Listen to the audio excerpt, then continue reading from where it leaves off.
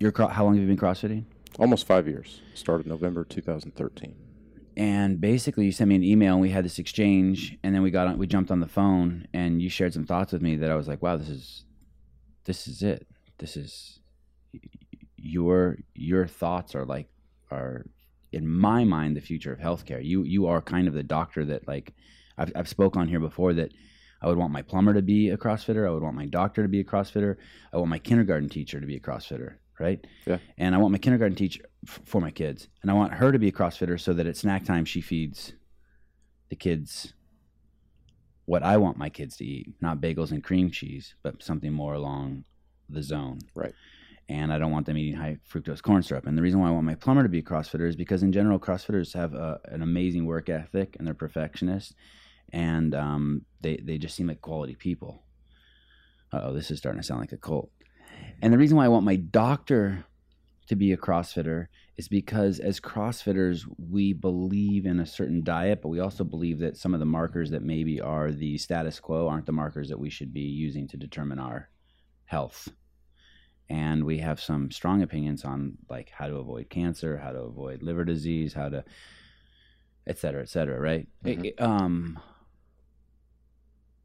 Methods that keep the person with the disease in control, as opposed to giving control to, like, the doctor or a big pharma, or right, by making lifestyle changes. And so if you have a doctor, he can kind of, who's a CrossFitter, he has kind of both resources. He's got the drugs, but he can also give you, like, the lifestyle choices that could be preventative or reverse maybe some of your ailments. Right. We're on the same page. Yes. Awesome. Absolutely. But what really caught my attention was the fact that you said you had been visiting gyms in your area, and you're from Charleston, South Carolina. Yes.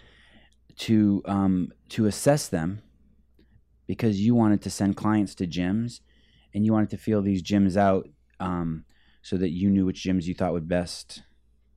Yeah, which ones were ready. Suit your clients. Right. And you have a whole variety of clients. Right. Before I get into that, I went to the wiki page and I was reading about oncology. And one of the things it said is that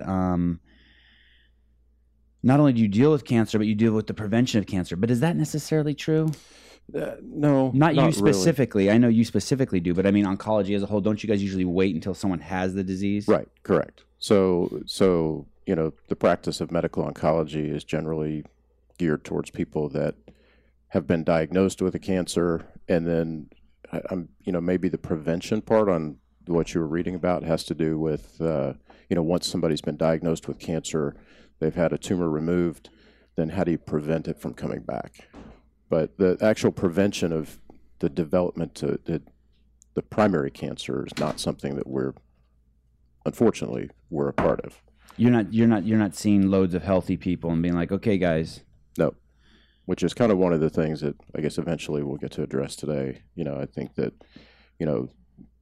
what I have seen through the podcast, and also just in my experience just doing the MDL1 this weekend, there's very few primary care physicians that are participating in this. And I think that they are the ones that are the best suited. I mean, they're on the front lines. They're seeing the healthy people that can be kept healthy. The goal of primary care is to prevent the need for us as subspecialists to have patients. When you say you see few of them involved in this, hi Matt. Hey, what's up? In the CrossFit community. Gotcha. So that's interesting. You're seeing more specialists, yes, like orthopedic surgeons, oncologists, like the people like you saw. Right. And you took an L1 in Aromas this week, and it's an L1 that we call a CFMD L1, a medical L1. Mm-hmm. It's basically the same material as the L1, but it's all doctors. Right. And there's like 40 to 60 of you? There were 40 of us. Okay. And 42. 42. Mm-hmm. And this is something Greg has organized in order to start getting the doctors to speak to each other. Right. And it was fantastic. I mean, I have to say thank you to Greg, Coach Glassman, for the opportunity to do this. I mean, I think I can speak on behalf of all of the participants this weekend. It was a great experience. In what way? Just the opportunity to, number one, go through the L1, the learning that takes place there, the coaching, having a chance to sort of learn at the feet of, I mean, Hollis was one of the trainers. Yep. Julie Fouché, Dr. Fouché. Yep, heard of her too. Yeah. Michelle, and I don't know Michelle's last name, Jeremy, and then Joe was I guess, is it the flow master? Is that Joe Westerlin, Michelle Moots, and Jeremy.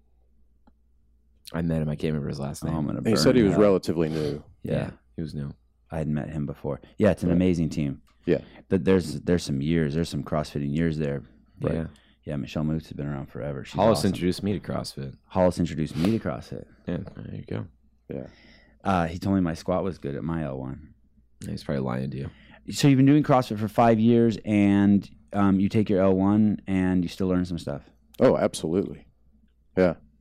It was awesome. It's amazing, right? Yeah. Do you think more or less of your gym now that you've taken your L1? Do you want to go back and be like, you guys are fucking this up? Or do you No, want to be you like, know wow, what? you guys are amazing? Yeah. I mean, my home gym is amazing. Like I had always felt like I probably had a bias towards, Kyle and his coaching. But the thing that one of the other doctors that was here with me was he's an emergency room physician, Keith Borg from my home gym. Excuse me. And one of the comments that we made, right out of the gate was, we've heard all of this, these cues, the instruction. It's we've had it for the last 5 years, and Kyle has just done an amazing job. So I always wondered, part of the reason why I wanted to do my L1 was because I wanted to find out, okay, what's the gold standard? What should we expect when we walk into a CrossFit gym? Because I had my idea of what that should be based on what I experienced in my What's own the gym. name of the gym? CrossFit James Island. James, and have you been there for all 5 years? Yes. Okay, sorry. You had your expectation of what you expected from a gym. Just based on what my experience was at CrossFit James Island. Mm-hmm. And so that's kind of that was what I've compared all my other experiences and drop-ins and visiting other gyms has been sort of like, okay, how does this compare to my own? But what is truly the gold standard? What's being taught at the L1? And James Island is in Oklahoma? No, it's South Carolina. Oh, Charleston, South Carolina. Okay. I grew up in Oklahoma. I can't think of too many islands in Oklahoma. No. This feels good. What does? Just this. It does. It feels familiar. It feels yeah, good. Yeah. Thank you, Doug, for Absolutely. bringing our virginity back to us. You. I mean, it's just been so long. So 5 years CrossFitting. Take your L1. How does one actually get into a MDL1? Do you or how did you know about them, or what? Like why not do one in your own town? Why did you do this one? So interesting story. I mean, my intent. I have an 18-year-old son, Chase, who's been CrossFitting with me for about 4 years. Not Chase Ingram, is it? No. Okay. Chase Michaelsen. And actually, my daughter CrossFits with me as well. She's 15. Wow. Hallie. 16 now. Sorry. You don't have an Instagram account. I do. I just don't know how to use it. Oh, cool. Yeah. I knew there was one. We were trying to find it this morning. Yeah. We try to get the dirt I on mean, people. my son set it up for me, and I know how to. I can rudimentary follow people. So, but I really don't know. Do you have an interest in doing it? In Instagram? Yeah. I don't know. I don't know enough about it to even know. Right. So I don't really. One of the awkward things about being a physician and social media is that to some degree you have to maintain some separation, Right. some professional separation from your patients and from. So if I'm posting stuff, just all about my life outside of my profession, then my patients, it can blur those lines. Just stick to CrossFit and dogs. And Yeah, I'm seeing weirder and weirder shit on people's social media. This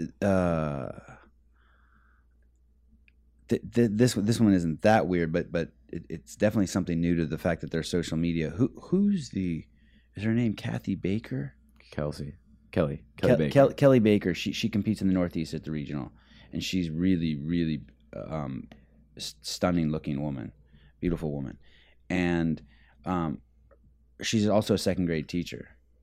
And so I was looking at her Instagram, and then I said, "Hey, is there ever any conflict between you and your work. You're a second grade teacher, and there's a lot of like photos on here of you just doing CrossFit stuff, or like in bathing suits, or and she said no, but none of the dads want to miss their parent conference or something like that. And I'm like, yeah, that's exactly like it. It's like, wow, like, you know what I mean? Like, I don't think my mom ever saw my second grade teacher. Right. Well, so in that way, she never saw Mr. Nap Camper with his shirt off at the beach. What? It's a work tool in that way, I guess. Yeah. but then also like I look at people's Instagrams and I see stuff that they're saying like, oh, today was a really hard week. My boyfriend broke up with me. And I'm thinking to myself, if I was hiring someone and I saw that on their Instagram, like, or their social media, I wouldn't. I mean, I find that showing a lack of. I'm not attracted to hire that person. Well, I mean, it's basically turned off by that. It's basically it's your resume. It's an impromptu form of your resume. Like, we were looking for you just for information on you. Yeah, right. And if you're looking for a job somewhere, I guarantee it's one of the first things they go and look at. Yeah. Is this person putting pictures of cats up? Yeah, that's or cool. are they like borderline homicidal? Right. I just don't want to see I just don't want to. I guess I just don't want to see weakness on people's.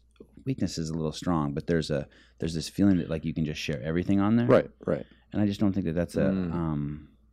Right. So I think, I mean, would you want to see everything about your doctor's personal life? Right. Maybe nothing. Right. I just want to see the dogs. Oh, yeah. Or cats, whatever you want. Pick your poison. What if he was a urologist and there's a picture of him picking up dog poop in his backyard, and then later on he's handling your junk? Is it his dog? Yeah, it's his dog. I'm cool with that. We do have a dog. If I don't mention him, my kids will be mad. What's the dog's name? The dog's name is Boomer. Okay. What is he? He is a Morkie. What? Wait. It's a Yorkie and it's a mutt Yorkie? It's a Maltese Yorkie. Oh, what's a Maltese? Yeah. Those are both weird dogs, right? Yeah, Those are like both like overbred dogs. And he's a very anxious young man, and he and I have sort of an agreement that we stay out of each other's way. Or he stays out of my way. There's things that when you're getting old. One of them is like you start wearing a sun hat. You don't give a shit. You wear a sun hat. Right. Another one's if you have a Yorkie. No, not a Yorkie. Maltese Yorkie. Sorry. I'm thinking of a Corgi. That's the long Corgi.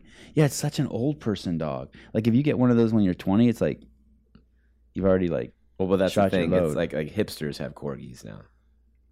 Yeah, it's such an old. It's like don't wear sun hats when you're young, and I probably shouldn't say that, right? And don't get a Corgi. Oh, well, nothing wrong with sun hats, man. Yeah, or corgis, I guess. I don't know, but I mean, I love Boomer. We just have an agreement. I'd be willing to give him a chance. Does your son and daughter, do they live at home? My son just went to college. He's a freshman at Utah State University. My daughter is a sophomore in high school. And you, before I so rudely interrupted with my social commentary, you were going to talk about how you got into CrossFit and how you ended up getting into the to the L1. Yeah, I apologize, but that was my fault. Yeah. Don't take credit. Yeah, don't let him off the hook. So Chase was getting ready to go off to college.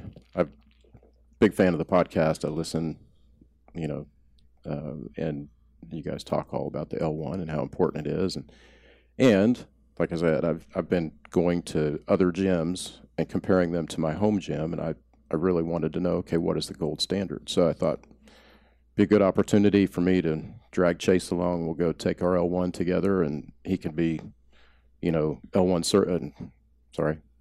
He can have his L1 training certificate. Yeah. Oh, did they tell you that in the class? Don't say certified. Yeah. Okay. It's one of the test questions, actually. Is it? It's the level 1 certificate course. Wow. Oh shoot! I probably shouldn't have said that was a no. test It's question. fine. It's fine. We've been dying to give away one of the questions on the podcast. Finally. Sorry, that probably just failed me right there. Do you think you passed? I hope so, but yeah, I think so. Okay, so anyway, you were going to take your son. So I was going to take my son, so that he could be ready, and that way, if he wanted to, he could coach when he's in college, make some extra money, and, right? Have access to a gym. But his schedule really didn't work out. He was working quite a bit this summer, and then I had seen the first MDL1 come up on the page, and I was like, man, how do you get into that? And I didn't know who to email. I didn't know who to contact. And then I saw that there was a couple. That's the CrossFit way. Yeah. Yeah. On which page?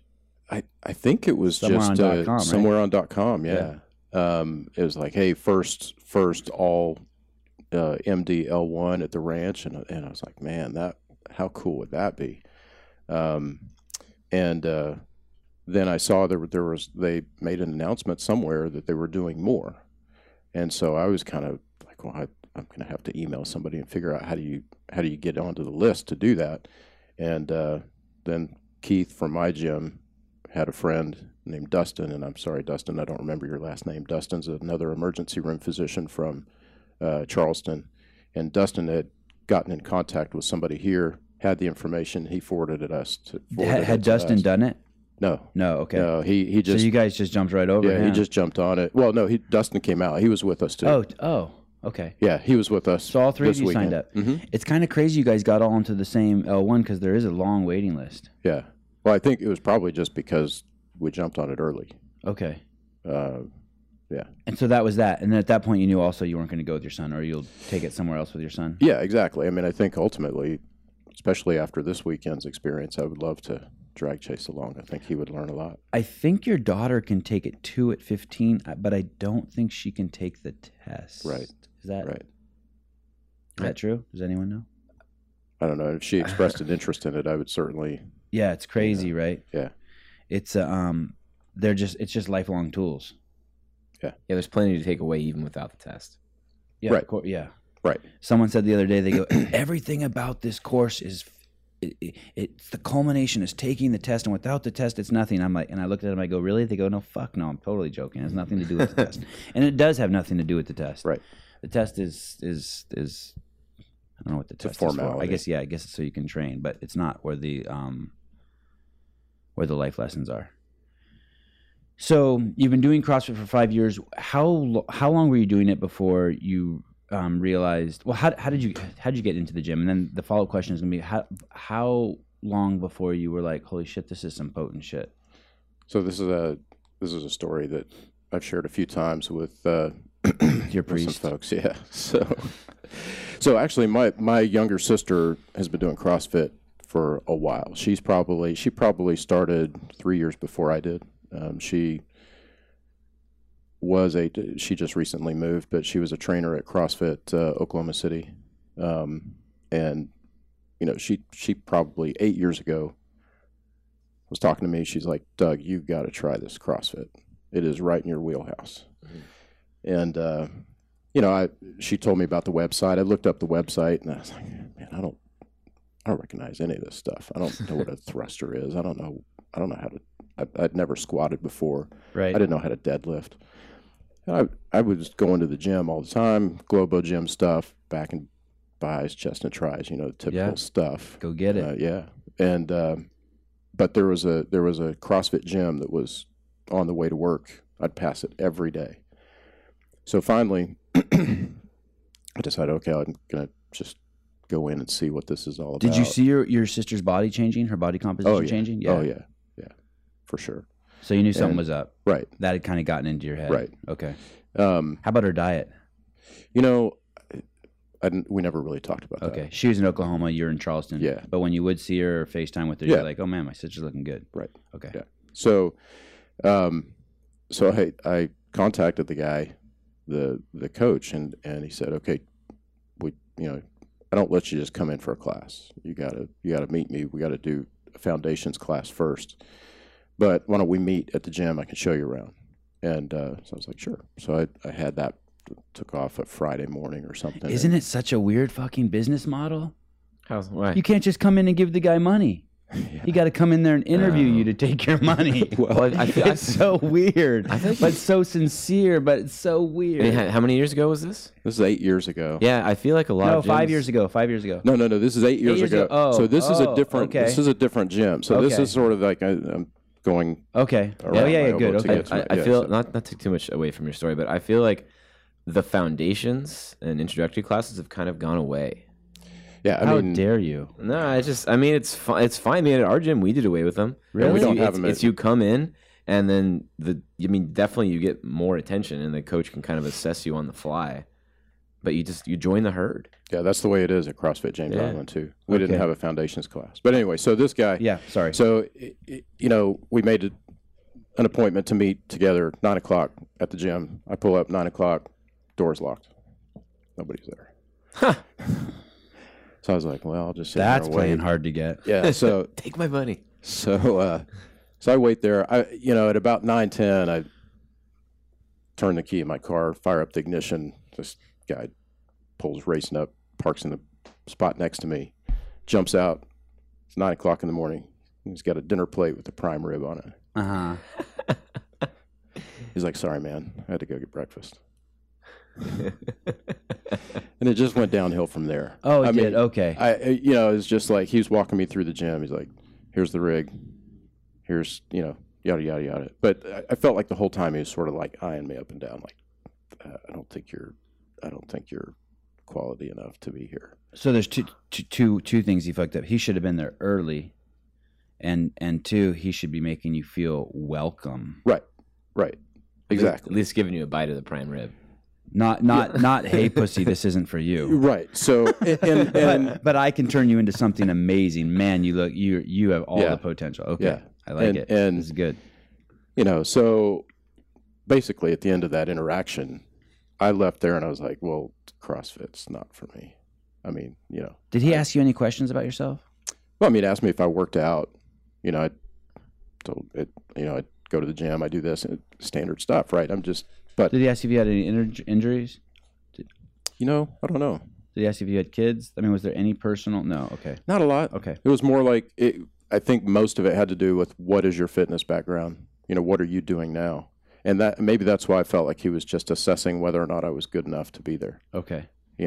I don't think I looked overly deconditioned at the time. I mean, I'd still been going to the gym regularly. I always have. But but in any event. But even if you were 50 pounds overweight and shirt pulled out and smelling like alcohol, he should still embrace you. Right. You're a client. I mean, I think that's the point. That's he part could of even do more with you. Right. Much more potential. Yeah. Okay. So, I basically said, this is not for me. And did you get in your car and call your sister right away? no, not right No? away. But Okay. I told her later on. I was like, look, here's what happened. I just don't know that this is something I'm really interested in. And was she like, oh, Doug, no, it's not like that. Try another gym. I'm so sorry. Yeah, I mean, yes and no. But at that point, I was like, I was just totally turned off by it. Okay. And so, looking back, I want to cry a little bit. I kind of wanted. I mean, I'd really like to bless Story- that guy. I mean, I missed stories- 3 years of CrossFit because of that. I wanna It's going to have a happy ending. Okay? I Just know, wait but till the end. still, it's still. So yeah, so then I had a good friend who about 3 years later was like, "Hey man, they just opened up a CrossFit gym on James Island. It's just down the road from us. Why don't we go check it out?" And what's your friend about? Well, so he's actually a chiropractor in Illinois Okay. now, but he and his wife just recently moved. So Nate Weidrich, And what's your history with him? How did you know him? just through church. Okay. Just And did he work out at your Globo gym? no. No. He's just a family friend. He's always, he's always been into fitness, and I don't know if I should say this. He's not your typical chiropractor. Okay. He's not trying to cure diabetes by adjusting you. Okay. He's very, very much into the PT aspect of things, and more of a physical therapy type direction than anything else. Okay. And so, he's somebody that I certainly got along with. And even though there's potentially some friction between medical doctors and chiropractors with us, I didn't ever feel like there was anything in that. So he's just some dude you met at church. Yeah. And he has family. Yeah. And kids. Yeah. And you guys built a relationship over a few years. Right. And when he calls you and says, "Hey, Doug, there's a CrossFit gym down there," were you like, "Hey, dude, I tried one of those. They're bullshit"? No, because I felt like at that point I was like, you know what, maybe I should give this another shot. Because at the time, doing my Globo gym stuff, Which I Globo wasn't- gym did you go to? it's one called Pivotal Fitness in Charleston. Okay. Yeah. Great name. Yeah. they have a Golds there too. I did Golds for a while, but I and I even had a trainer for a short period of time, and he was telling me stuff to do, and I was getting no results. What I expected. But still no squatting? No squatting. Never squatted before I walked Crazy. into a CrossFit gym. Me neither. So I did barely. I don't know if I'd call it a squat. But I love a Globo gym. Like I did a lot of CrossFit in Globo. Well, that's because you're gyms. familiar with like a gym, like what Yeah. a gym is. Yeah, you're I like- comfortable going into one. Yeah, exactly. Thank you. Well said. But I never squatted ever, and I knew those Smith machines or whatever, the ones where you're stuck in that groove. I knew Yeah. they were stupid. I was like, there's no fucking way there can be one machine for everyone. right. I can't be forced into these weird. And I didn't like that thing where you lay on your back and the leg press. Like something's not right here either. Oh, the sled? I think the sled's kind of cool. What did I do at the It's like, Globo it's like a gym? novelty. I did. I did. I can see you I did a doing lot of seated pull-ups. presses. I did a lot of pull-ups. I did bench press. I did stuff like that. Dumbbells? You got to do curls, No, I never. Yeah. I didn't do curls. That's like the coolest thing is just Oh, yeah. running the rack. especially Yeah. in the hammer. Eric knows curls about and- running the rack. I sucked Little at bit. curls. Okay, I should have done more. So he invites you. Yeah, so he invited me, and I was like, "Hey, let's do it." And we went to morning class at CrossFit James Island. Coach Brian Gargone was there. He wasn't eating prime rib, and he was Did you awesome. did you guys call ahead of time? Yeah, I think Kyle Frazier is the owner, head coach, and I think I contacted Kyle, and he said, "Yeah, come on in." What was your friend's name? Anthony. Nathan. Nate. Major. So you call the guy and you call the gym and you're like, hey, tomorrow me and Nate are gonna come in. I'm 45 Yeah. and Nate's blah blah blah, and we're gonna try this CrossFit shit. Is that cool? And he's Yeah. like, yeah, come on. I was coming to my 7:30 class. I can't wait Right. to see you guys. Kyle's like, "Hey, just come in, just be a few minutes early so you can sign the waiver, and love to have you." And what Looking did you forward to meet and what did you wear? you. Good question. Yeah. All my questions are good. Well, that one was Yeah, that was so- extraordinary. So I'm sure I had on some sort of Under Armour stuff Cool, cool. and running shoes. Running shoes. Oh yeah. Shorts or sweats or Oh, shorts. shorts. Okay. So you in something you normally wear to the Globo gym. Yeah, exactly. Okay. And tell me, walk me through that first class. So first class, I walk in, and like as I said, Brian was the coach, totally welcoming. There was probably maybe 5 or 6 people. I remember distinctly the 2 people that were there that are unforgettable. Jessica Barron, who is a master's athlete, tried to qualify. She's been trying to qualify for regionals for a while. She just missed it this year, but phenomenal athlete. And you walk in and So some see chick this- in there that can just bust your ass. Oh yeah, absolutely. And then and then She's like lapping you repeatedly and everywhere. and then Eddie, who is he played professional rugby in South Africa, and got these 2 guys cannonballs for just shoulders Just, and- it was amazing just to sort of watch them, and it was like, holy crap, Intimidating or inspiring? inspiring. Inspiring, yeah. Yeah, Spoken like a true CrossFitter. It's kind of like what is working out with Kara. Yeah, Humble Yeah. pie. yeah. She runs by you with the vest on. You're not wearing the vest. She's like, go. You're She's, like, "Oh, fuck she's you." rowing. She's rowing and passing you. You're like, damn it. And so you had a great class. yeah, it was great. Do you remember the workout? It was so. I think at the time, what Kyle would do is that if you were new, he would have you do the class, but then at the time we were doing strength at the beginning and then do a WOD at the end. And I think he had a standard kettlebell running workout for the very first time that you did a WOD. So you'd warm up and hear whatever lecture there was with the class or whatever teaching there was component, and then you would split off and do your own workout. Yeah, I think we did a weightlifting part of it, which was when I knew that, I was in the right place because I was getting instruction. They were using the PVC pipe, and even Jessica and Eddie were using the PVC pipe. And, Right. And they were, I think it was cleans, and I'd never done a clean, obviously. Right. And I'm like, well, this is cool Yeah. because I'm getting out of breath with a PVC pipe. Right. So something must be working, Right. I I wonder if everyone sees that. Like doing something and not knowing what it is, but just knowing innately that it's right. Yeah, because someone else could be like, "Well, this is bullshit. I'm not getting stronger. They have me using a PVC pipe." Oh no, but I'm moving in ways I've never been asked to move before. Right. It just seems like you have to be open-minded to what fitness is and what health is. Because I mean, you see the guys out there who are buff as shit, but they when you see them do push-ups or pull-ups, their range of motion is 3 inches. Yeah. Mm-hmm. And it's like, I wonder if they're just so disappointed when they go into a CrossFit gym. Well, it's another reason the L1 is so cool is that you go back to that PVC pipe and you get picked apart even further. Right. Like I remember like almost wanting to cry. Wes Pyatt, last L1 I went to, the overhead squat. I was like murdered holding this position. And I've been CrossFitting for like 7-8 years. And you're good. Yeah, I'm all right. You're good. You're one of the gooder ones in the office. Gooder. Were you sore? Yeah. You remember that? Yeah. Are you still sore? But that's always good. Are you still sore? Yeah. 5 years later? Yeah.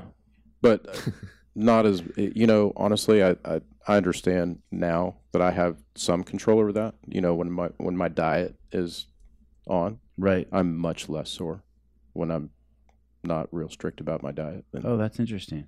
Wait. Say I couldn't follow that. You're less sore when you're. You say when his diet is when I'm paying attention to my diet, when I'm doing the right things, I'm not nearly as sore. My recovery is much faster. I thought you were going to say taking rest in between, like more rest in between, the AMRAP workout or whatever you're doing to mitigate soreness. Interesting. Diet. What do you think it is? Is it inflammation? It's sugar. Sugar. But Absolutely. Do you think it's Every fucking show is picking on sugar. Yeah, what's the big deal?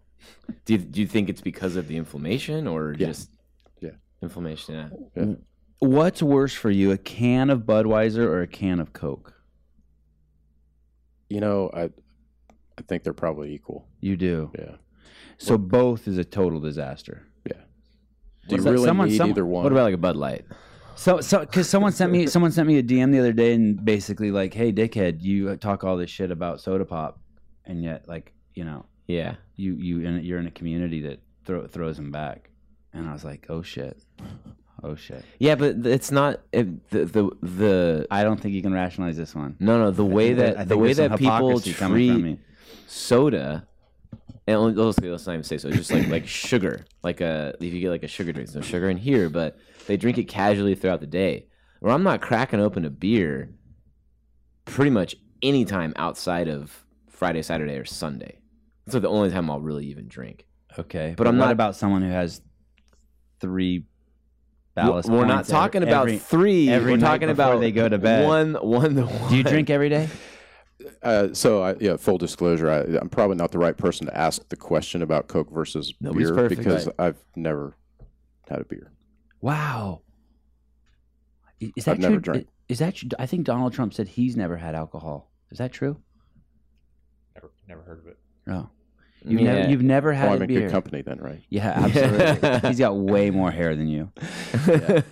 But he slams Cokes. He does. Yeah, He does Cokes slam and Mickey Cokes. D's. Yeah. I heard they got a Mickey D's in the White House. Is that true? Did you hear that? Maybe in like the basement. I don't know. I heard Maybe there it's were- the Capitol building. I heard there was a button that Kennedy used to push that would bring him an iced tea, and I heard that seriously. And I heard he's changed that button to bring him a Coke and some Quarter pounder. quarter pounder, something like that. It's not that hard to believe. You can buy Yeah. a shoe that orders a pizza nowadays. And Trump's got a button for a quarter for a quarter pounder with cheese. Who makes that? Nike? That's Domino's. No, see, Pizza Hut or Domino's. Do you know about I can't that? remember. No, The a shoe- shoe that orders pizza. Yeah. For real? There's like a button on it. So you've never you went to college? Yes. Where? Brigham Young University. Oh, beautiful Oh, campus. now we're seeing it. Do they don't allow drinking probably on that campus? No, technically it's not allowed. If you are drinking, you're violating the honor code. You're Doesn't happen. you're Mormon? Yes. You don't drink caffeine either? Nope. Or have you ever had wine? Nope. Have you ever had vodka? Nope. Tequila? Nope. Ecstasy? Nope. Cocaine? Iced tea. Nope. That's some clean living. I try to be. Yeah. What? So the only altered state of mind that you get is through CrossFit? That's about it. Wow. No, don't sell him short. He's got to alter his life. Your family. No altered state of mind. State of where mind. Yeah. Oh, altered Yeah. state of At mind. the end of a pretty intense workout. Yeah. You get you have CrossFit. You probably done some sleep deprivation in your day. Yes. Wow, that's Yeah. amazing. That's really impressive. I mean, Do you ever think? Yes, I don't know. It's like Do you ever? Do you ever? so. Honestly, do you it ever just think, like- never. It was never something that I was drawn to, Right. and so people are kind of like taken aback by it, but Nah, not at all. I'm a full practitioner, so for me, it's hard to. yeah, Like, for drinkers, it's like, okay, I'm not drinking for 3 months. Right. Like Kara's not drinking for 30 days. right. It's like and for you would have to be like, okay, I'm going to try drinking for 30 days. You would have to do the opposite. Like, have a beer every day for 30 days. Is it true that the Mormon Church is trying to rebrand itself? I read an article last week that they're moving away from the Mormon Church and Mormonism to the Church of Jesus Christ, or the Church. Well, not so technically speaking. I mean, the name of the church is the Church of Jesus Christ of Latter-day Saints. Latter-day Saints, yeah. LDS. And so, it's important from our perspective that we use the proper name, because there's a lot of people that, quite frankly, don't realize that we believe in Jesus Christ. There's a lot of misconceptions about our religion, and so No, the church no of- one picks on you guys behind your back. exactly right. So it is the Church of Jesus Christ of Latter-day Saints. So the reason that but we're known as the Mormons just because of our belief in a book of Scripture called the Book of Mormon that is a companion to the Bible. So so people just that's just a nickname, but. So the answer is no. So there's no rebranding. I think it's just more of Maybe they Hey, look, updated. I think they updated the style guide. Maybe that's what it was. Where did okay, you yeah. read that? Do you remember? I was like CNN. Oh, I just source of all. Apple News, man, coming that- through, is that- just reading it. I have a lot of friends. I grew up in a really large Mormon community, and I have a lot of friends who are Mormon. And Tons still of Mormons practice. work here. Oh, really? There's a handful here, yeah.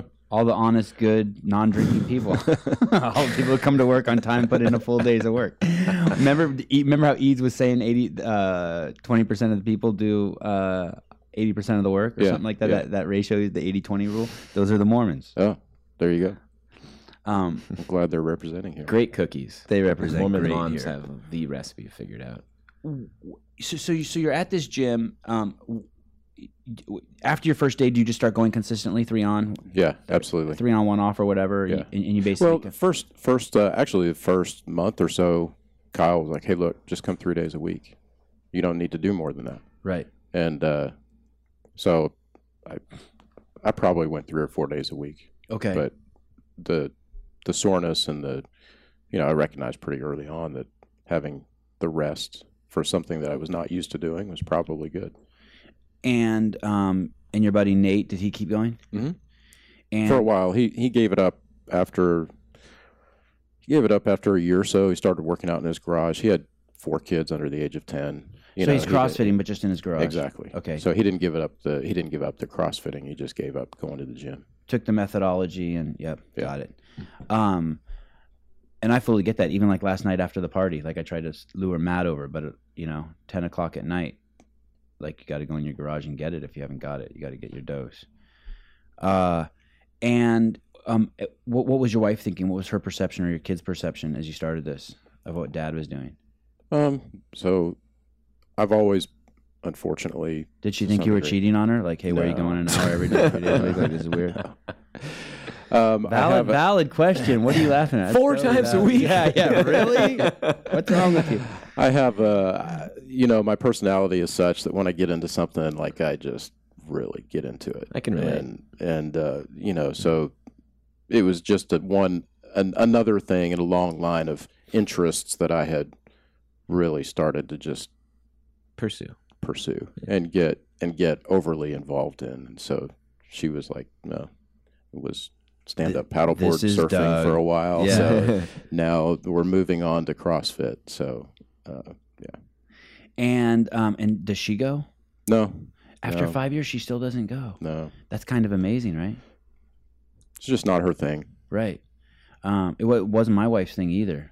Yeah. But just after a while, it just kind of like seeps in. Like, Yeah. I mean, we have talks about it. I just don't, if it's not, that's not her time. It's not her time. for sure. Yeah. And your kids, how did you get them into it?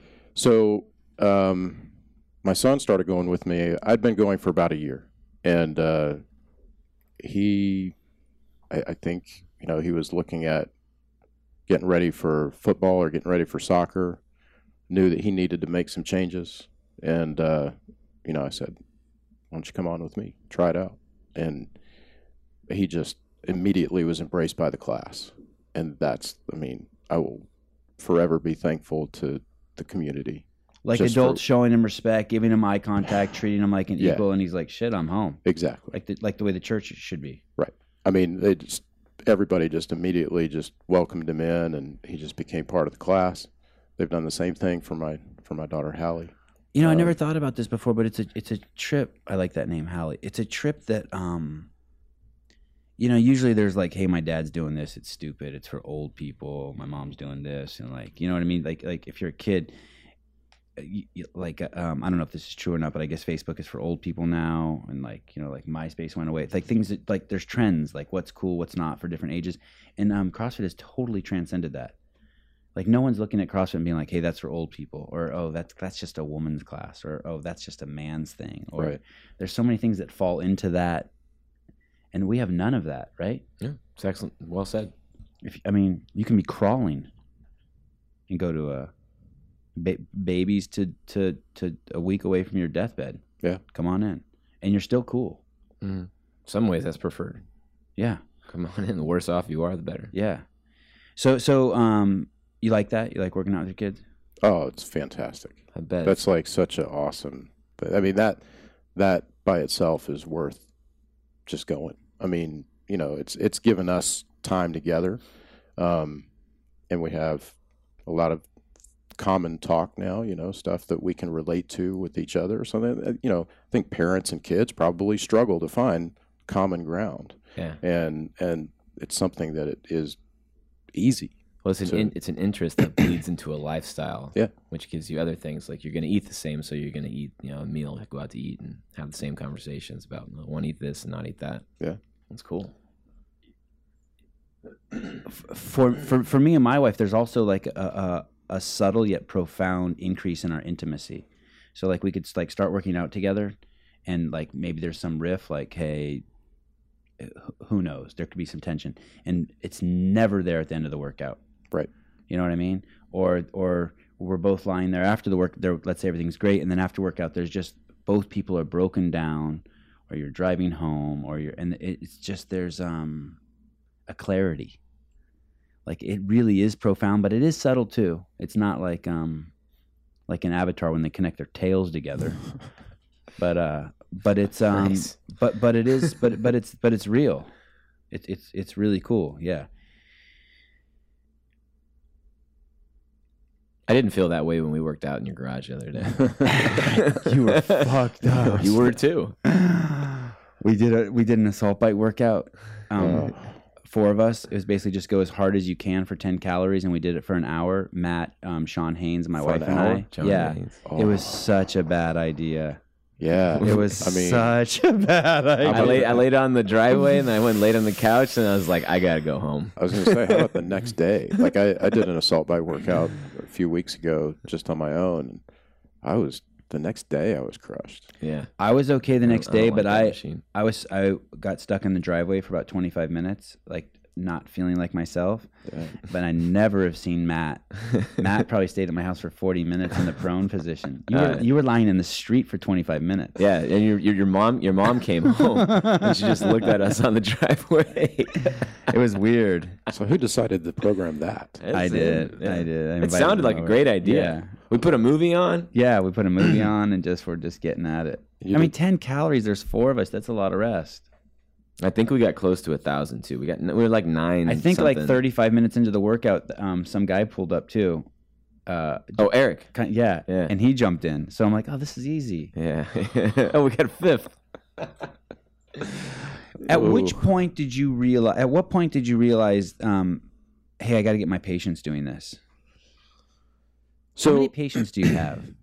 Oh, I don't know how to answer that question. Okay. A lot. Okay. Um, Because it's not like a real question. Like it's not applicable. Right. I mean, in terms of, there's Like, do you have obviously- regular patients? Yes. Like people who are on your roster? Yes. Okay. Right. So At unfortunately, any one time. Yeah. I mean, given what I do, unfortunately, there's a fair amount of turnover. Right.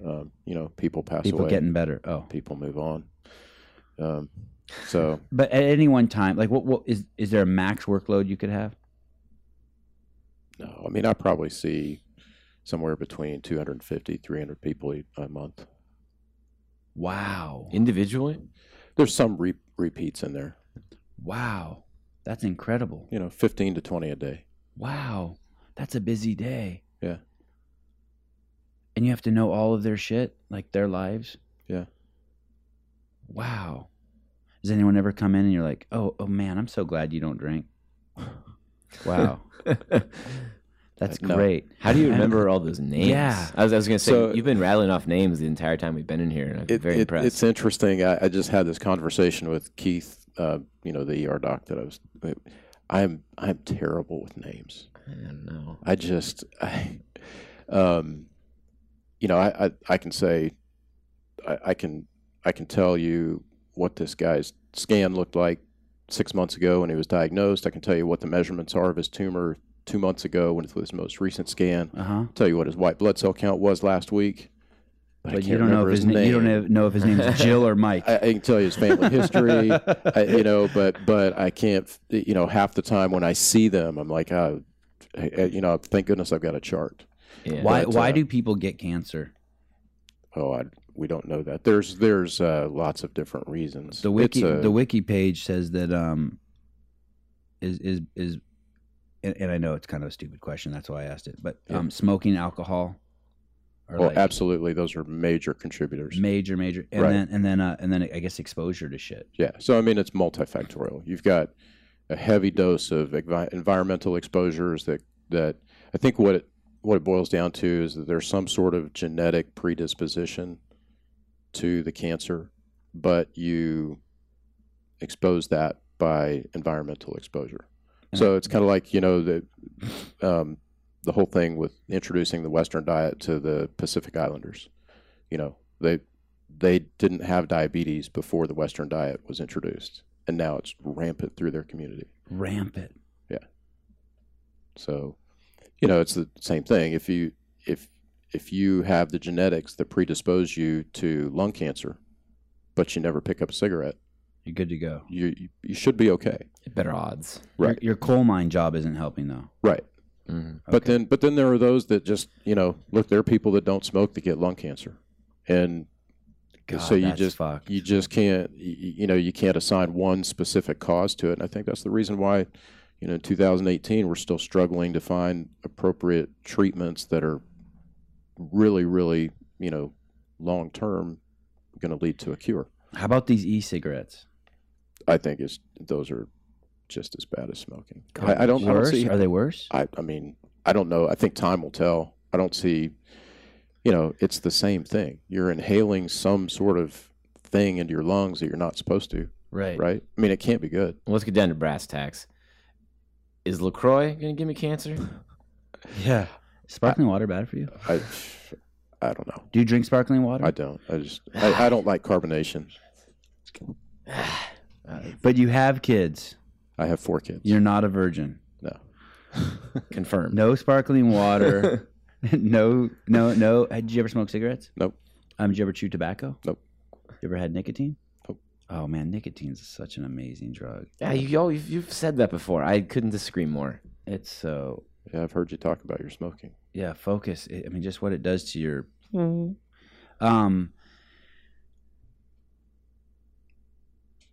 At some point, you've so embraced CrossFit. You've embraced it so longer than maybe you've embraced paddleboarding, and you realize that hey, this could have a real benefit for my patients. Yeah. It didn't take that long. I mean, and honestly, the first thing was this could benefit my staff.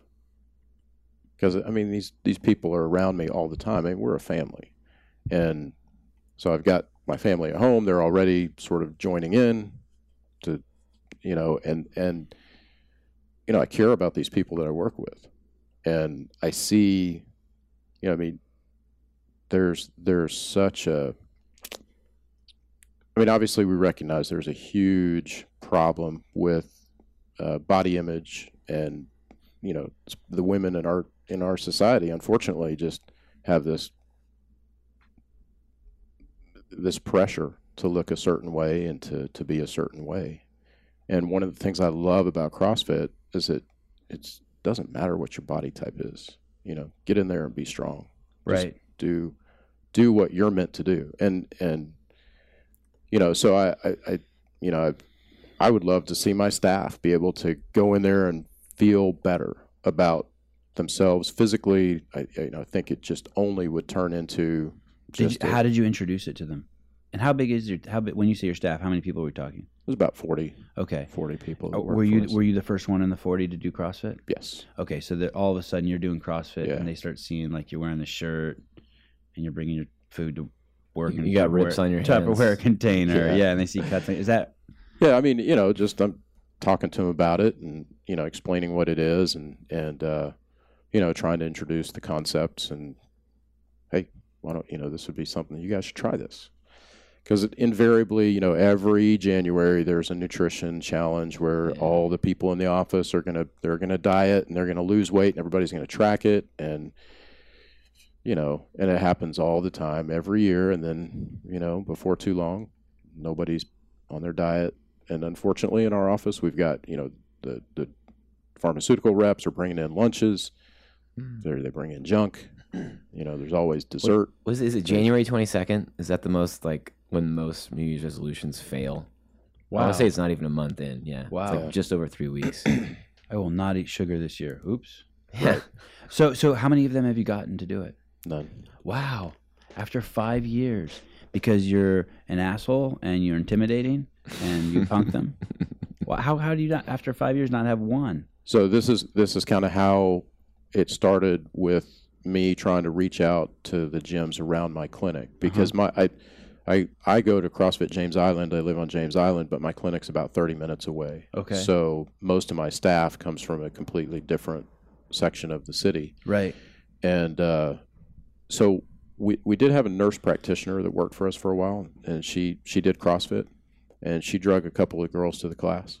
And I'm not sure what gym they went to, but apparently, they came back and they were like, "Oh, we're not doing that again." Oh, Heather wow. just crushed us. Oh, damn it. But I don't know. I mean, again, that gym that they went to, I've never gone to, so I don't know. What happened? What happened? Right. I mean, if they walked in there and nobody welcomed them, and they didn't feel, they just felt like they were thrust into this workout, and they were completely overwhelmed. And Heather's over here; she knows all the movements, she knows what she's doing, but they have no idea. I mean, they're just going to feel out of place. And there's a couple of them that went with her, and they just never went back. How many people have you converted to Mormonism? None right here. I mean, I did a mission where? At Honduras. Oh, rad. You speak Spanish? Yes, Holy shit. Yeah. Did you convert any there? I did. I don't know the number. It's been 30 years. I have no idea. Yeah, I recently asked, Hebrew was asked this question, and he said it was maybe 1 out of 100. Or maybe 200 that you would kick. I'm just trying to check your conversion of CrossFitters to converting to Mormon. See if you're giving equal effort. Well, he was born into Mormonism, so he's had his entire life. Well, any folk is 2 years just on trying to convert people, right? Is that what it is? It's a 2-year mission? Or? It is, right. Yeah. Right. You thought you maybe should quit being an oncologist for 2 years and just do CrossFit. Yeah, just get preach the full gospel people, yeah. of CrossFit. I mean, I've converted my parents. Wow. I mean, you got. And I don't know that I can. You got your parents to do CrossFit? Yeah, I don't know. I mean, I can't take credit for that all by myself because because my sister started us. Right. My sister started it, and then I have another younger sister that is also a trainer at CrossFit Oklahoma City, Lindley, so they were doing it. I've been doing it. My parents have sort of looked at this and they're like, "This is really cool. We could get into this." How old are your parents? They're in their mid-70s. That's amazing. Yeah. Getting parents in is like, I mean, CrossFit is made for our parents, but like to actually get them to realize it and get them in that. Wow, you must be so proud. Yeah. I'm so proud of my mom. Yeah. I'm proud of my mom too. It's nuts. But it wasn't that far of a stretch for my parents in terms of they weren't sedentary. I mean, my dad's not sedentary. He doesn't go to the CrossFit gym. Oh. He moves all over the place. Yeah. Yeah. I mean, I've been blessed to have good examples. My mom swam all the time when I was growing up. My dad played racquetball every day. Do you play racquetball? What a fun game. Yeah. God, racquetball is awesome. I love racquetball, but it's a dying sport. There's just not many people that play it anymore. Oh, man, that sound the ball makes when it hits your buddy in front of you. The sound that he makes. Yeah. So you have, you so believe in the CrossFit lifestyle that you have started to go to gyms.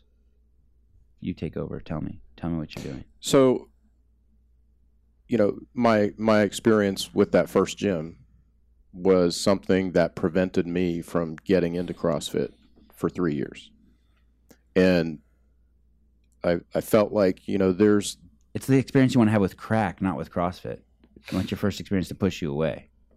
I guess. I don't know. I haven't thought much about crack. You don't want to be doing backflips off of roofs. So after your first experience... So after my first experience, I just felt like, you know what? I can't just assume that any box is going to be able to reach these people that I care about, right? So if I'm gonna send somebody into a box, I want to make sure that they're well taken care of.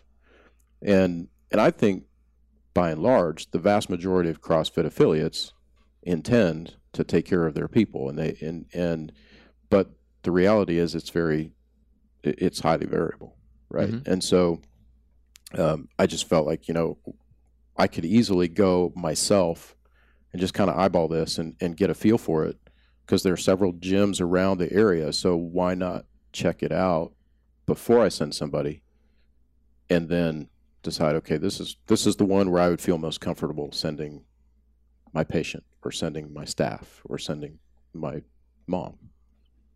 And how many have you gone to?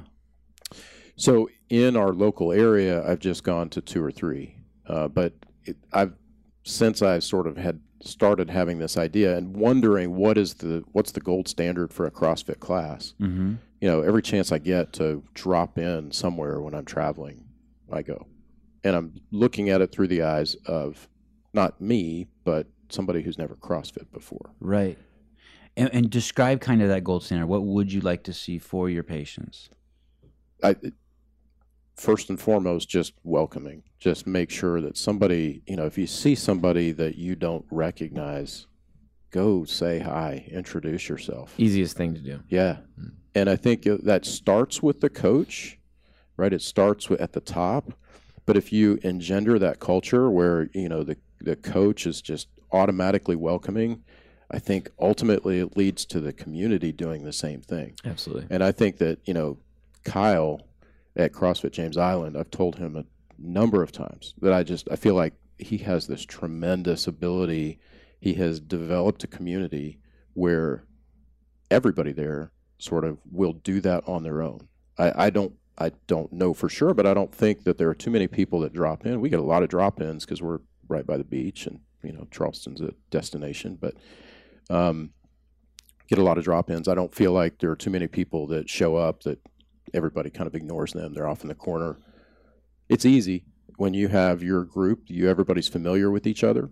It's real easy to just kind of congregate, right? And just stick to yourselves. But on the other hand, too, when you feel ownership of your gym, when someone walks in, you want to immediately address them, make contact with them. You know what I mean? It's like you have a stake. Yes, yeah, right, yeah. Hey, this is my gym. Please don't pee on the toilet seat. Don't drop that. Or if you do, you got to clean it up. Right. Yeah. Good job, Matt. You told me a great story about a gym you when we had the conversation on the phone. Will you tell that story again about how you popped into a gym? So I dropped into a gym that was close by, and I had contacted the gym owner beforehand. I said, hey, look, I just want to drop in. I don't work out, or I'm not looking to join the gym necessarily, but I'd like to come in and just drop in for a workout because I work out down on James Island. He was like, sure, come on in. And so I don't know how much I told him of my intent. I think I probably mentioned to him I would love to be able to see some of my staff come in and maybe even get some patients to come in. But he's like, yeah, come on in. And so I took the class, and he was not coaching. And he actually, he coached the session before, and I think he had to leave. And it wasn't that the class was bad. It wasn't. There was a lot of people, and I can tell you after taking the L1 this weekend, man, I can see coaching a CrossFit class is there's so many moving parts. Like you can understand that not having taken the L1, but when you take the L1 and you're now forced to be a coach and to give feedback to a single individual, right? And I mean, it's a struggle just to be able to cue one person let in alone front of you. let alone 8, Right. 16. So this was a big class. There was probably 15, 20 people in this class. But the warm-up was, it was, kind of short, and we were warming up. Well, in this case, I don't think we did a warm-up. We didn't we didn't warm up with a loaded bar. I went to another gym where that happened. And, but we did a real short warm-up, and then it was 3, 2, 1, go. And, I'm looking around, and I'm thinking there's a lot of people in this class that probably could have used some extra time with the PVC pipe before we did this, or they could have used some extra time for some mobility or some workout specific movement, because we did some of it but not a lot. I felt like the warm-up was really truncated, and so again, looking through the eyes of somebody who's never done it before, I was like, man, I don't know, that might have been pretty intimidating, because there just wasn't a lot of instruction. I'm looking around the room. There's not a lot of walking around sort of cueing people or saying, here's, before we even start the workout, here's what I want you to do. Here's the weight I want you to use, so on and so forth. So I left there kind of with a little bit of a feeling about, do I send somebody there? And so that night on my way home, I get a phone call from the gym owner. And he's like, hey, this is Matt. And I just, You peed on the toilet seat, Doug. That wasn't cool. He's like, oh, no, that's not what he said. He's like, hey, listen, I just wanted to, how was your experience? What did you think? I mean, tell me what can we do better? And I'm like, Were you surprised that he called? Absolutely. That's really cool. It's very cool. I've dropped into probably at least 20 gyms Around the U.S. And nobody has ever called me for a follow-up. Yeah. Awesome. And I was like, okay, he's asking me sincerely what he can do better. That's something that, this is something I face all the time as a small business owner, as a physician. It's like, how do you know when you're actually meeting your patient's needs? How do you know when you're doing well for your colleagues? Are they getting the service that they need if they're referring patients? Because there's this tendency, I think people just don't want to upset you, and so they hide behind the truth, or they just feel like if they tell you what they really feel, that somehow you're going to be offended. But I was like, this guy's asking me sincerely, and hopefully I can do for him what I would want somebody to do for me if I'm asking the question. And it's just say, here's what I think you did well, and here's what I think could do better. And I explained to him, I said, look, I think that, it's a tough situation when you have all those people in there, but I think a little bit of a longer warm up and maybe some more attention to the movement itself would be good. And he said, thank you so much for your feedback. And he got real excited. He was like, you know what, I feel like, we're definitely going to make some changes. He called me, I think the next day, and he just said, hey, listen, I just want you to know, I met with my coaches this morning, and I told him what you told me, and he said, please come back, because we're going to make some changes, and I think you'll appreciate it. I love this story. Calls? Yeah. This is great. Yeah.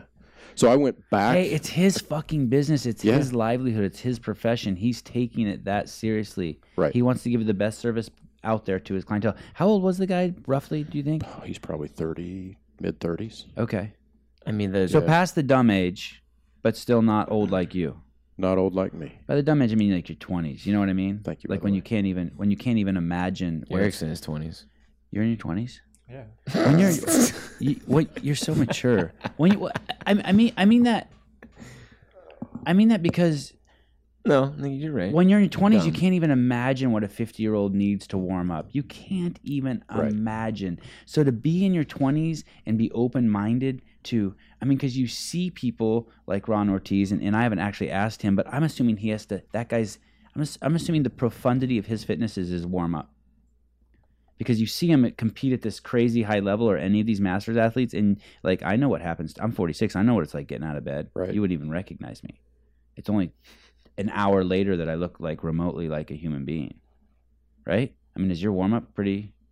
I have to warm up. Yeah, like I have to warm up. you have to be, beads of sweat have to be coming before Right. you, and in your 20s you're like, hey, let's go. Right. Yeah, you're made of rubber. Yeah, I'm just getting out of that, and it was a tough transition to make. But the question is that really? I mean, is that true? Don't we all really need to warm up? I mean, Who is the longevity True. going to be better if you? Long You game. would know the answer to that better than me. You're probably right. Warming up's probably good for everyone. But like, I mean, I remember in my 20s pulling up to the beach, and the door pops open and you run down to the beach carrying a case of beer and just start throwing the Frisbee as hard as you can and throwing back beers. Yeah. And your body never felt better. I never warmed up before I started CrossFit.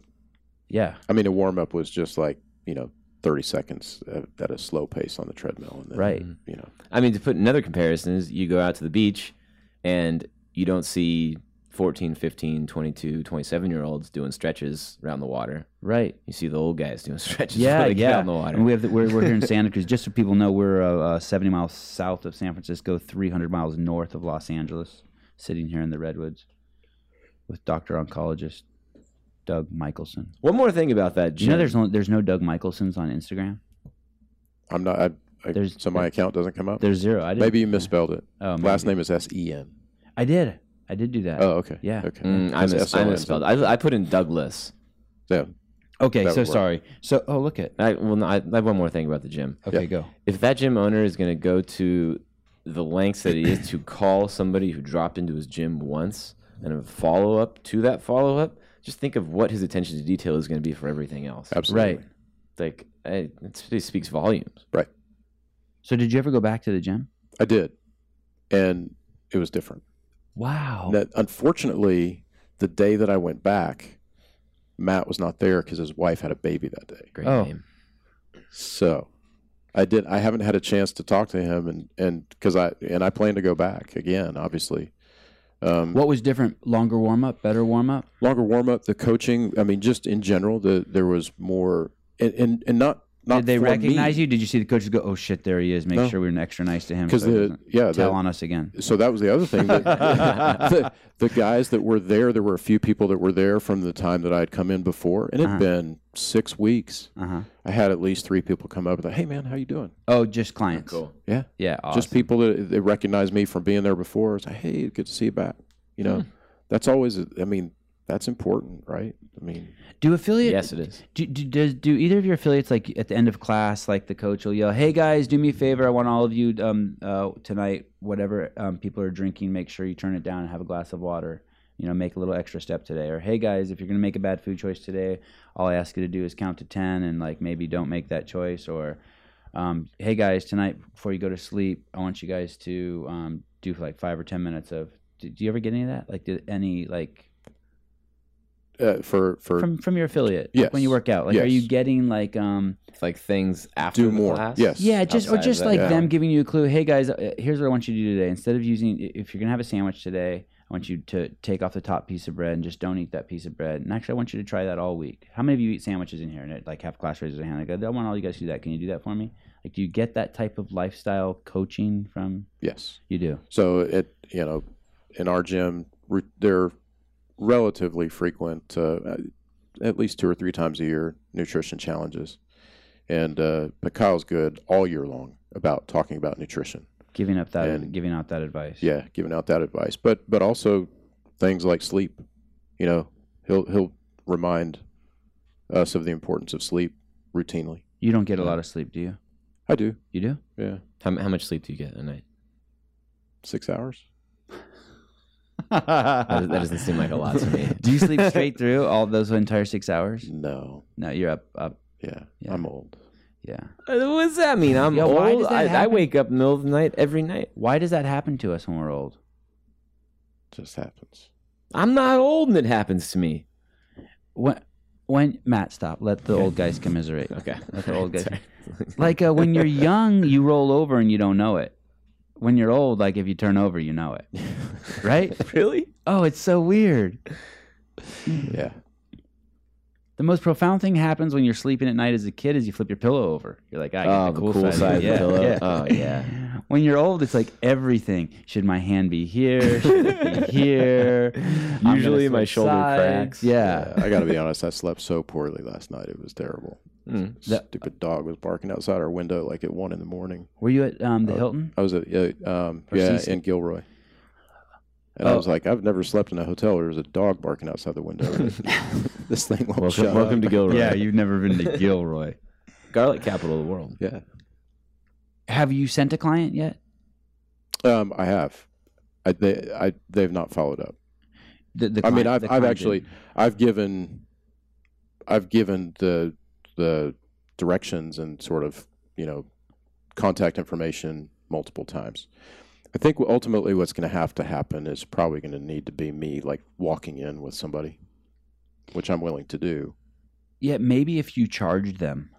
I know that sounds not intuitive, but they would feel obligated. It's like if I buy my kid a skateboard, he's going to try to ride it 20 times in front of me. So I feel like there was justification for buying it. You know what I mean? Or if I, download a song and I don't like it, I'll still force myself to listen to it 5 times to get that 99 cents worth out of it. I know Tom Siskron. Do you know him? So I listened to the podcast with them, and I think that's a model that I'd be interested in pursuing. They're clearly not doing it for the money, right? But it's not cheap. I can't remember, but they asked for $500 or something. But then they take you down there and like hold you accountable. Yeah. So now you know what I mean? So some of it, obviously, my patient population is different than theirs, right? So pretty significantly different. The people my patients that I think would benefit the most from it. Or there all of them. There were some great dick jokes in there, by the way, when he said their patients were different. But I showed some restraint. I showed some restraint. Hey, thank you for you. Thank you. Good job. So you have different clientele. You're dealing with people who have cancer. Yeah. Who are scared and right. They've got other things on their mind besides working out. Isn't scared a good time to do CrossFit? Well, it depends on the situation. I think that. The best time is if you've got somebody who's young and otherwise healthy. The classic case would be a patient with breast cancer, early stage breast cancer. Let's say that they had to have chemotherapy and they've now made it through that. I get asked a lot, what can I do now? Because they've been through the active treatment. There's not much more that can be done from a medical standpoint, from a medicine standpoint, but there's clear data that show that your risk of breast cancer recurrence can be reduced by physical activity. And so, the prescription would be move, right? And so that would be the ideal patient. It would be really nice to be able to set up sort of like a breast cancer CrossFit class. I was talking to Brian, CrossFit Health. I don't know if you guys have ever heard of Dragon Boat. Yeah, I've heard Dragon Boat. Sounds like some term that we used in high school. So Dragon Boat, there are Dragon Boat teams all throughout the world. The way the Dragon Boat came about, it's actually a 20-man canoe. It's from, I think that this is originated in China maybe. But it's a 20-man canoe that you paddle as a team. And somebody somewhere figured out that for breast cancer patients, the movement of paddling, that movement helped to break up scar tissue from mastectomies and from surgery. No shit. That was. Are you buying that? You believe that? Oh, absolutely. Okay. It's really therapeutic because just the movement of what they're doing helps to, and then it's the same thing as CrossFit. They have a great community. It's a survivor group. They're all, and so. I was telling Brian, I was like, one of the things that I have envisioned would be something similar to that in a CrossFit class. But I don't know how to make that happen necessarily. I mean, that's obviously just in the fledgling stages in my imagination. But it seems like that would be something that could be translated in lots of different places, especially, landlocked places where dragon boat's just not going to happen. Right. The cool thing too is if you go to a CrossFit gym and start moving, you're going to get two things that are completely unexpected. You're going to get community support, which comes in the form of accountability, which is kind of just, once again, profound but subtle. And then your diet is going to change. Yes. You hang around you go to a gym every day and you show up there with your Gatorade and someone's going to unfuck you real quick. And if they see you afterwards 3 days later at McDonald's and eating the fries, and the first thing they're going to tell you is like, hey, don't eat, if you're going to go to this McDonald's, don't eat the fries. Just stick with the burger. And you're slowly going to get you're going to get accountability. Yeah, accountability and just good lifestyle practices. Do you think anyone at your church drinks? Yeah. I mean, really? Yeah, but few, way less than the average than the population, right, normal population. Right. I mean, because you guys all hold each other accountable, right? Right. It's not part of, like your scripture doesn't allow. But right? I mean, it's not a common thing. But I think for me to make a statement that nobody drinks in the Mormon church, there are some heathens who've infiltrated your absolutely. but sorry, the question wasn't fair. What I'm saying is that you guys hold each other accountable. Yes. You guys don't go to Starbucks together, right? Like Matt and I do, right? You don't go to where is that not accountable? We don't go to you don't go to Beer 30 with them. You go to CrossFit with them. You would go to Beer 30, but just wouldn't have a beer. What would they drink there? Water, definitely not soda water. Still water. Have you ever been to Beer 30 with Heber? I've been there when he's been there. Yeah, Heber's one of the filmmakers here. He's Mormon. Yeah, actually, I had a chance to shake his hand yesterday. Yeah, he's crazy talented. I was super excited to get a chance to meet him. I Awesome. love his Instagram. That's one that I do follow. I think I told him, I was like, you're right on target. I love your dad stuff. Oh, I mean, isn't that amazing? Yeah, it's just that if I could go back in time and talk to my 30-year-old self, I'd be like, hey, be fun like that. Be fun like Heber. I was a little bit too serious. Yeah. He's serious too. I'm sure he is, but he's serious as a heart attack. But he doesn't show us that fun side. That's just for his Instagram. Oh, really? He's really good. I don't know. He's really good with his kids. Yeah, right? I just I look. But he's serious at work. Yeah. But his kids aren't here. Yes. Sorry, go on. No. I don't want to give Heber too much credit. I just leave it that he's very talented and he's a good dad. I don't want you to let me think he's fun here at work. I really like the colors he uses. So at the dinner, he's very opinionated. He's a fucking great filmmaker. He's fucking, Yeah, it was just cool seeing all the.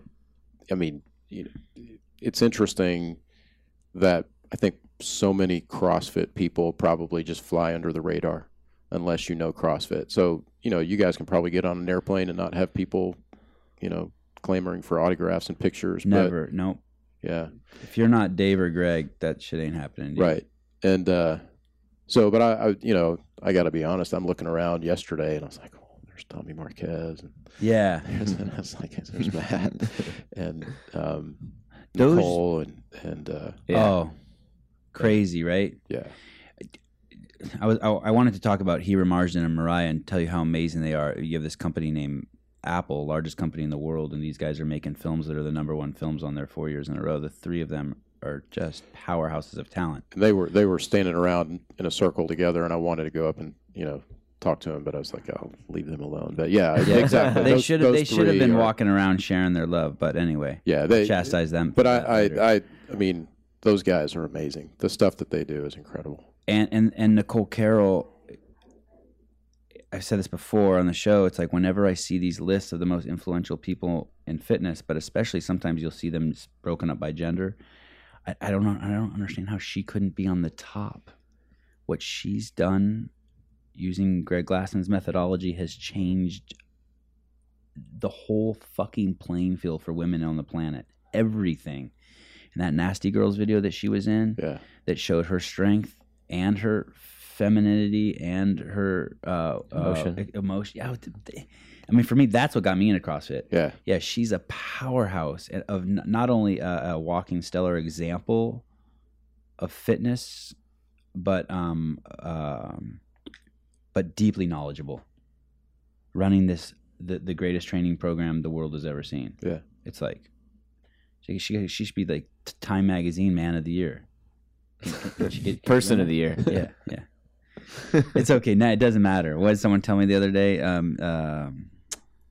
Gender is no longer a destination; it's a journey. It's a journey. Yeah, it's a journey. Interesting. What is your goal? What would you like to see? You'd like to see your clients doing CrossFit? I would, but All of them? Is there anyone it's not for? Let's start there. Yeah, I mean, I think that, realistically, I've got patients that are just extremely deconditioned. They're fighting for their lives. There's not much benefit to be had from trying to do a WOD. But how about the bottom of the pyramid? Can't they start with the bottom of the nutrition? The nutrition, absolutely. Nutrition can always be a piece. Can't they just walk? Yeah. Can't your first CrossFit workout be to walk 1 block for time? Sure. I think, I was thinking about, okay, what things can I do right now that would make a difference? And I thought, this weekend when I go back to my office, I need to have the nutrition thing, eat meats, vegetables, nuts and seeds, and Yep. put that poster up in my room, because I get asked all the time about cancer diet. What should I eat? And I give that prescription, but I should probably just have it as a visual. Right. People can take a picture of it with their smartphone, and they can take it home, and they can, or if it's always in front of them, then I can just, when they ask the question, it's like, there it is right there. You should get That's what you need to be doing. get magnets. Just hand them out. Pop the magnet. What on do the you fridge. think? I had a friend one time, and I go, hey man, what should I avoid eating? He goes, hey man, don't worry about what you should avoid eating. Focus on what you should eat. I thought that was kind of, I thought that was for me. That was like I needed to hear that. Yeah. I needed to hear someone say, hey dude, just focus on the stuff you want to eat. And if it's not in that group, then don't eat it. Right. Of the stuff you're focused on. Sometimes I feel like we're in a fish tank. Do you ever have you ever been to an aquarium, like the Monterey Bay Aquarium? Yes. And you see the dog, how it keeps walking by Yeah. here, this window. It's like one of the sharks. The that sharks, keep- yeah. it just keeps swimming by. So what can you do? Poster. Yeah. I mean, And I'm asking so that other doctors who are hearing, like, what can they do? Okay, yeah, get the poster. Put the poster up that shows what you're supposed to eat. so what can any doctor do, or what can I do? Yeah, I mean, like you're going to the gyms so that you feel comfortable saying, "Hey, you should go to this gym." Right. So you've started doing that. Right. But no one's taken you up on it yet. Not yet. And now you're saying, what else can I do? So one of the things that I would like to see is that, when they're doing these L1s, because I think primary care is underrepresented, I think one of the messages that could come from the trainers from when they're putting these things together is you need to network not just within yourselves, but if there's 20,000 doctors that are CrossFitting now, if you can convert one other doctor and bring your colleague to your gym, then you've doubled the number of doctors in the box. You do that 2 years in a row. I mean, you see where we're going with this, right? You create a critical mass, you get some momentum, and now you've got especially primary care physicians who are on the front lines who are, so if I was doctors are the liaison to the mortuaries. Yeah, you lost me there. They're the liaisons to the cemeteries, meaning you need to convert more of these people so that they can stop. The CrossFitting doctors are not the liaisons to the cemeteries, I Right. guess is what I'm saying. Oh, okay. You know, and so now instead of having 20,000 people giving the correct advice, pushing them back, the doctor, like, people are trying to jump off into heaven, and the doctor should be there like, oh no, get back into the pool, you're not ready yet. Yeah. Not escorting you through the pearly gates. So I think if I was a primary care doctor, That didn't work. Nah, there's some holes in it, but I get the spirit of it. Thank you. so this whole issue of we cure type 2 diabetes, right? Mhm. So if I'm a primary care doctor, I don't have these conversations with the patients because they're not coming to me for newly diagnosed diabetes. I'm seeing somebody because they've just been diagnosed with lung cancer, or they've just been diagnosed with colon cancer. There's things that have to be done right then and there that are discussions that are beyond just, you got to change your diet. Right. You need to do immediate work to Right. mitigate the damage to stop the Right. So if you're talking about, CrossFit as the lifeboat, well, some of these people have gotten washed overboard. And, if you don't know how to swim, having somebody on the lifeboat telling you how to swim just isn't going to work. Right. You got to throw them a life buoy, Right. get them at least their head above water, and then pull them back into the boat And that's like surgery or chemo or okay. Right. And so then once you've sort of stabilized them, then you can move on with these other things. If I'm a primary care doctor or an endocrinologist, for instance, and somebody comes to me, they've been sent to me, they have newly diagnosed type 2 diabetes, and I'm having a discussion with them. Hey, look, we've got to start you on some medicine. Your blood sugar's 450, 500. You have diabetes. We've got to start you on some medicine right now to bring your sugars down under control. But here's what we can do to make it so that you don't have to be on this forever. Could they just say instead, "Hey, you can't eat sugar anymore"? They could, but It's not realistic. that's not realistic. I mean, people are just non-compliant, right? You got to take your own advice. Don't tell them what they can't eat. But thank you, Matt. I think what you do is you give them an alternative to a lifelong. I'm just saying, like the doctor doesn't have to prescribe insulin. Like Yeah, but you do. Because if you don't, they're going to sink. But They're not. okay. Theoretically, Yeah. in an imaginary world, you could just be like, "Hey, you can no longer have sugar. Here's your diet." Yeah. You could unfuck them right there if they're If willing to they comply. listen to what you said, Mm-hmm.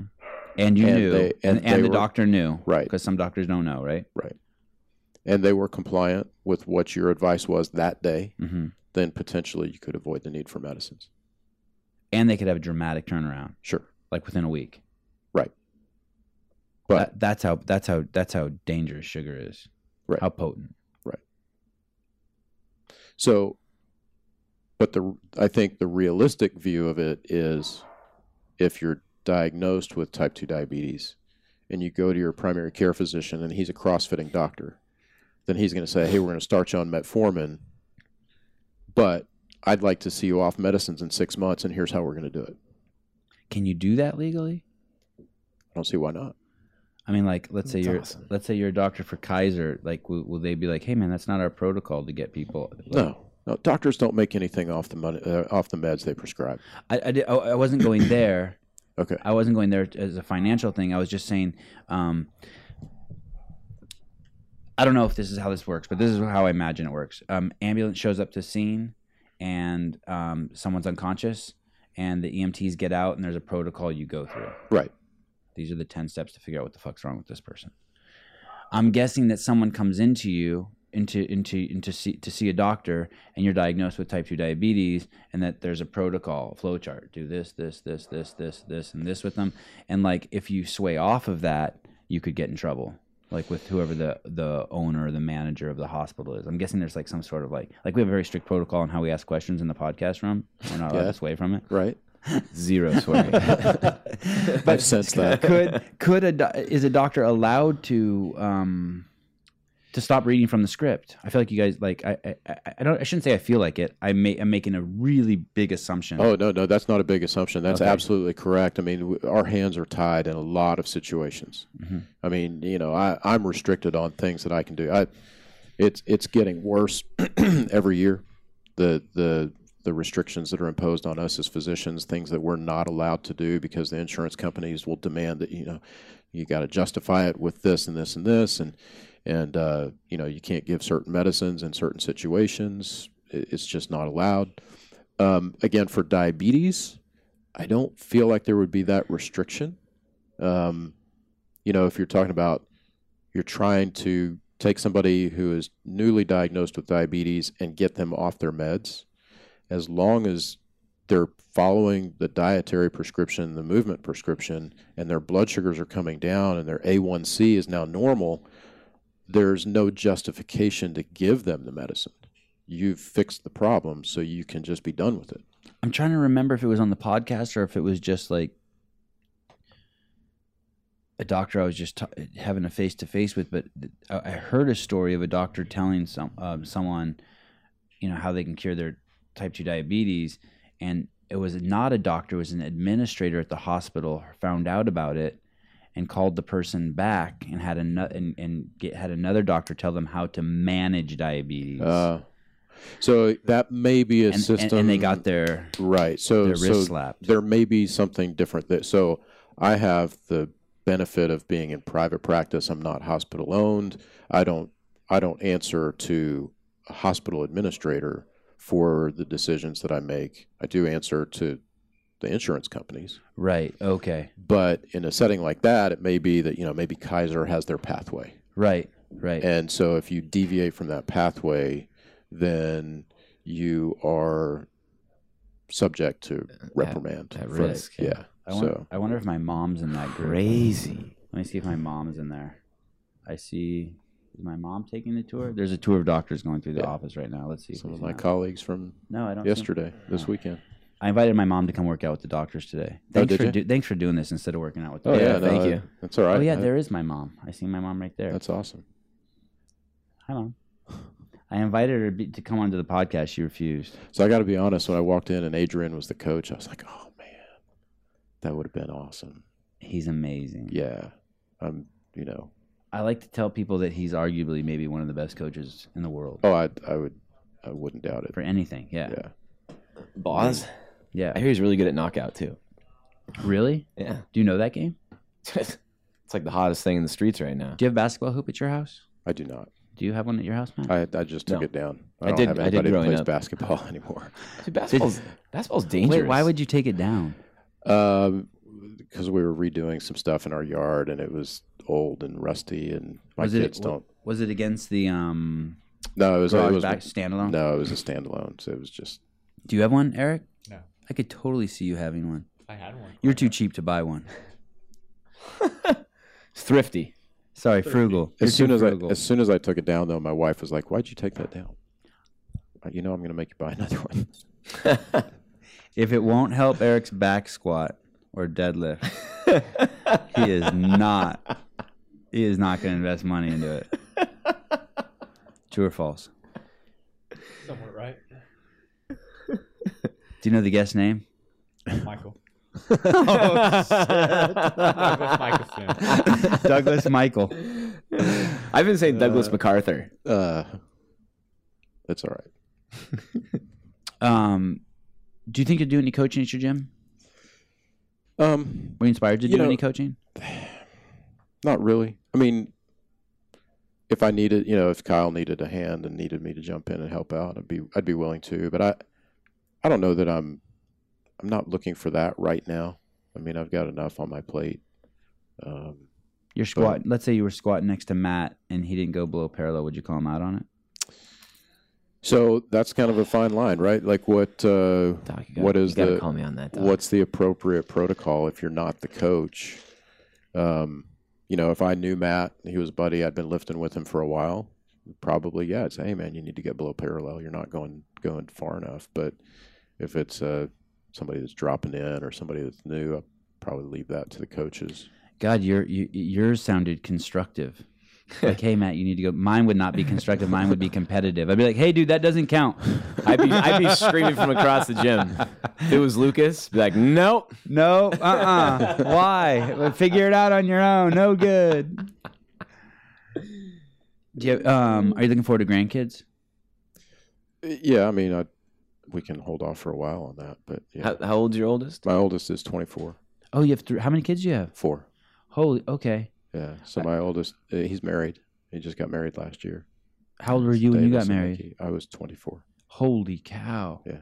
Congratulations. Yeah. You made it over 25 years. Yeah. That's amazing. Yeah. How long did you know her before you got married? We've known each other since we were 14.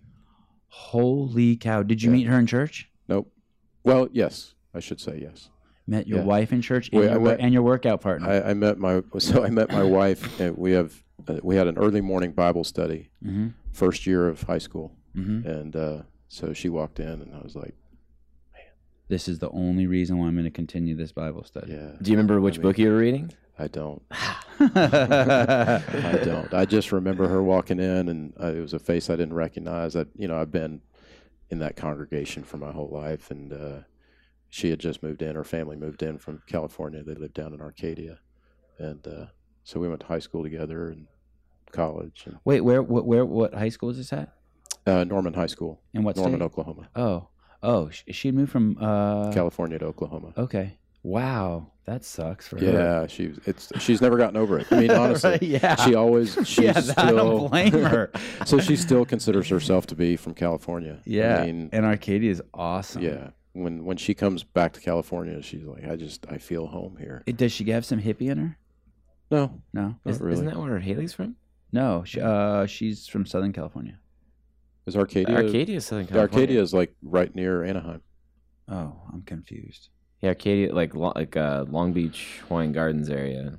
Let me see. I thought that was where Haley was You from. guys know. Is she? It's like Anaheim. That's where my wife and your yeah. wife are from the same area, and I don't even know that. Cypress is right in there. Well, I typed Arcadia into my Just type it in Instagram. app, and it gave it me Arcadia Hair Salon in Santa Cruz. So, okay. For some reason, I thought Arcadia was up by Eureka. No. No, That's no. down Arcada. Yeah. No, Arcadia is L.A. Look Yeah, it. it's Look LA. it. I just so you don't think I'm dumb. Look it. Do you see Eureka and Arcata right there? Yeah, There you yeah. go. You see? Yeah, Pasadena, Azusa, El Monte. He thought your West name. Covina. Hey, Eric thought your name was Michael. Michaelsen. Michaelson. Michael. Yeah. So What do you think? there. What do you think about the whole ketosis, cure cancer, runaway? I mean, this is kind of a profound movement. That's or an aggressive movement, right? yeah. So was it the keto? I watched some documentary recently that Magic pill. Magic Pill. Yeah, where there was the little vignette about the lady in Minnesota that went keto and decided not to have any treatment for her breast cancer. Oh, I don't remember that. Oh yeah, Was she that she Magic had Pill? the recipe for the yeah. for the bread. Right. Yeah, the Right. keto Oh bread. yes, Yeah. Looks phenomenal. So, I think that's a tough one, right? I mean, there's not a lot of detail given in the movie about what she has, and so, patients' interpretation of their diagnosis is sometimes completely erroneous, and so they may take away from their physician that, oh, I've got terminal cancer, when in fact they didn't have terminal cancer at all, and it may have even been she had an abnormal mammogram and needed a biopsy because it looked like it was cancerous, and she chose not to have a biopsy. I mean, I don't know. I'm just speculating. Can people have, just can they be cured of their cancer for no apparent reason? I guess you have to say they could. I mean, what these people are saying is from my rudimentary understanding of the biology is that cancer eats sugar, and if you stop eating sugar, Right. those cells that need sugar as fuel go away. But And I cancer get, cells are pretty much the same as your other cells. yes, They've just mutated in such a way that they ignore the stop signals to grow. okay, And so it's just a mutation of your native cell. right.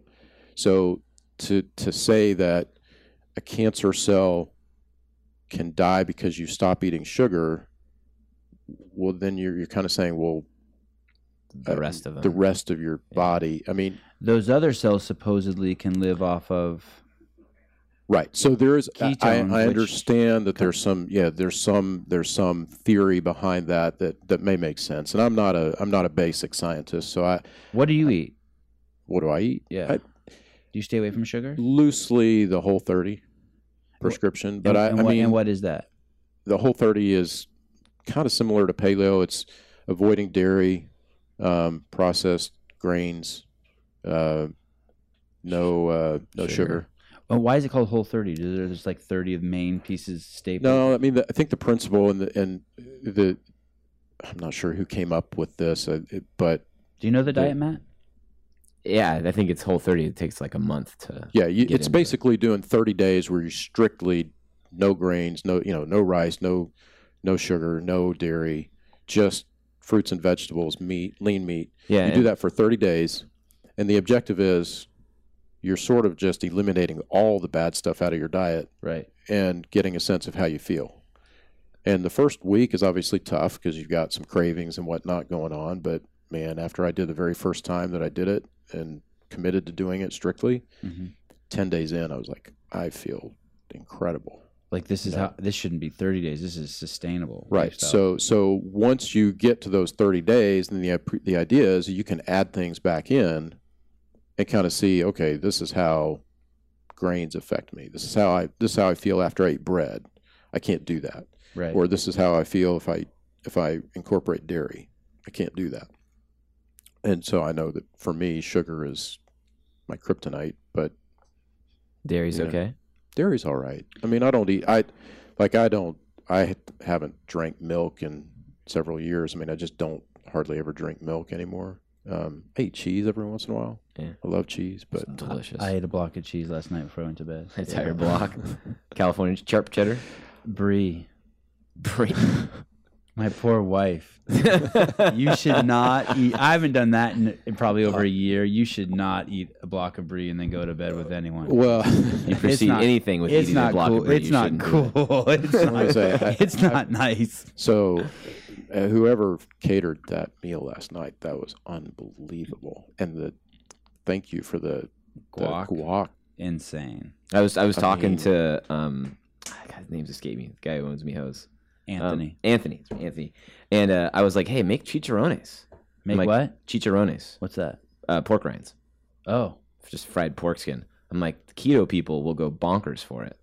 It's like you see it all around Santa Cruz now. Oh, I didn't realize you could do that. There's like designer pork rinds now.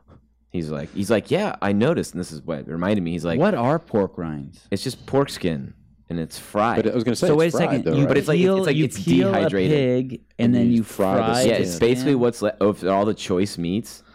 Dude, this is delicious. I'm not saying it's not delicious. Is that what Funyuns You are? get it big girl. Funyuns. It's Are deep fried and Funyuns- it- When's the last time you ate a Funyun? That's not what they are? No. I don't think those come from a pig. Yeah, Funyuns don't come from onions either. Dude, Quit derailing watch, me. Did you ever watch Tarzan when you were a kid? Did you? You did. You're show? old enough to watch Tarzan, the black Oh, and white yeah. Tarzan. Yeah, absolutely. And like he'd After be in the school. forest, and there'd be like a stick with like a head on it, and the cannibals ate them. Yeah. And like that. When I think of eating skin, okay, go on, Matt.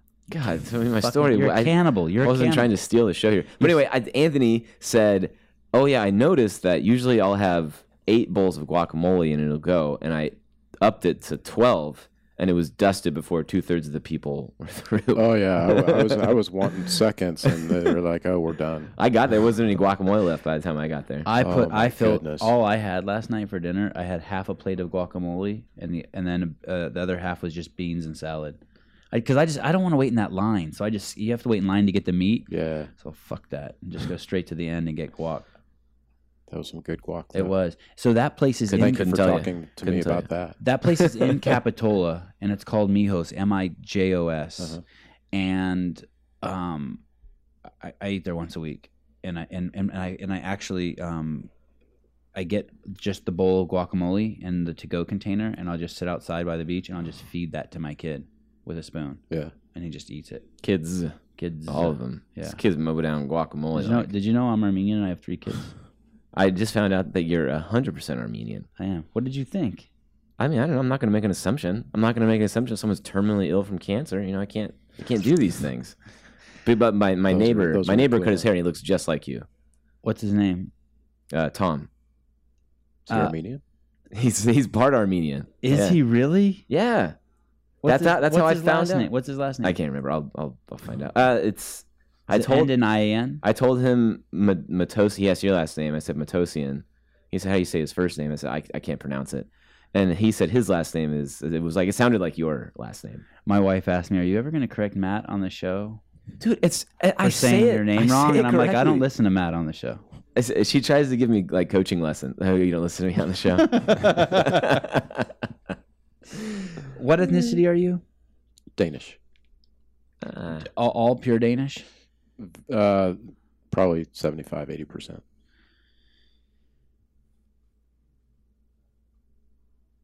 Fasting? Do you have any strong opinions on fasting in terms of its relationship with cancer? No. does it interest you? Is it something like, because it's like it's I don't want to say it ever went away, because being from California and Berkeley, like growing up, there was always some sort of fasting or juicing or something in that realm. But now it seems to be like a cure.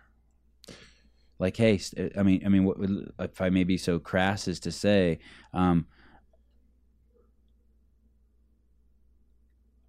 you don't need a doctor. Just quit eating for 2 weeks, and your body will metabolize all the cancer cells and tumors and shit in your body, and you're cured. So I mean, I would have to disagree with that. I think that that's where it kind of gets into the whole thing about. I mean, if somebody makes that choice, then obviously that's their choice to make. Right. And can it make your cancer worse to fast? Have you ever heard that? No. Okay. No. Well, I just good. don't think. That's a good start. That's a good follow-up question. Thank you. Again, when you're diagnosed with cancer, there's not. You're the pretty time far for down the road. prevention is gone. Okay. Right. So you've got to move. You've got to act. You can't undo what led to the cancer to begin with by doing something for 2 weeks. Mm-hmm. Right. And if you adopt that strategy, then potentially, I mean, at what point do you stop and say, I mean, if 2 weeks wasn't enough, do you say I'm going to go a month? How long do you wait before you say, well, this strategy isn't working and I'm going to try something else? Eventually the cancer is just going to keep going and going. And so, you're missing an opportunity to catch it as soon as you've made the diagnosis. And again, there will be people that disagree with that. Right. Which is fine. It's a pretty sober response you're giving. It's grounded. I don't think like you're kicking the fasting in the balls or anything. But like your doctor who sees 250 patients a month and like. Yeah, if I told them all to fast, you'd be sued. Yeah. Well, first of all, sure. not all of them are going to do it. Right. But I if there's not data that supports look, you can always find outliers. You can always find people, and that's why going back to this vignette on the video, it's like we don't know enough about that lady's. Because I was like intrigued by it, and I was like, but they didn't say what stage she was. There wasn't enough information that, as an oncologist, that I could cobble together an explanation for why that happened. I was I want to go back to this and tell this quick story. I was a nanny when I was 18, 19. Wouldn't that make you a manny? 20 years old. I was a manny. And it was for two Asian boys. Parents were wealthy Hong Kong clothing manufacturers, and they lived in Orinda, California. They were the awesomest boys. I love those boys. And the mom was amazing. And she ended up getting breast cancer. And, when you're 18 or 19, it's like but I just remember even then I was like, oh, are you scared? And I would start asking all these questions, and she opened up and we started having this conversation. And she told me that she was going to see a special doctor who will have her look at the sun and do some stuff to her back, like that left her all bruised up, and she's going to try that. So she did that. It was some Eastern. Probably cupping. Yeah. It didn't involve taking medicine. Right. It involved looking at the sun and getting your back beat up. Right. And I don't think it was cupping. It was. I remember her showing me her back, and it was like someone fucking beat her with a bat. I mean, it was bad. And then she went to the doctor, and she's like, "You're never going to believe this. My breast cancer is gone." Well, 2 months later, cancer was back, and she had to have the breast removed. Right. And it was a but it left a little note in my brain. That being said, it's lifestyle choices. This is a sweeping generalization that lead to cancer. Correct. So it can be lifestyle changes that can mitigate it, the chances of getting it, or even maybe the growth of it. No, no. Yeah, because I think the lifestyle choices can hedge. So you're really on the side of lifestyle choices will reduce the risk of getting cancer, but once you have it, Once you have it, you've got to take care of the problem. Yeah. And then you can make lifestyle choices to prevent it from coming back. Can you do stuff to make your cancer worse? I'm playing chess with you now. I'm going to try to checkmate you here. That was like a pawn.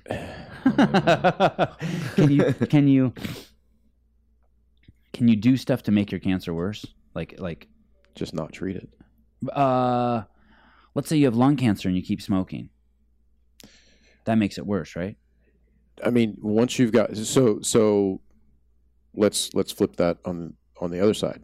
Let's say you And rap, that's called flip the script. Okay, let's flip the script. So let's say Thank you, Matt. let's say you just had a chest CT that shows that you have multiple. Let's say tumors. Eric. Let's say Eric. But Eric never smoked. Right. Well,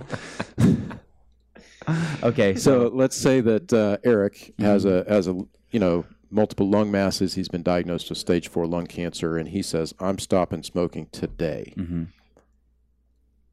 In a month, those lung cancers are going to look the same. Right. Or worse, maybe. Or worse. Okay. Probably worse. Okay. Even though he stopped smoking. The cat's out of the bag. But you do tell him to stop smoking. Absolutely. Should you stop smoking? Yes. Because there's nothing good that comes from cigarette smoking. And if the small chance there is of saving your life, if we do save it, you definitely need to quit. Correct.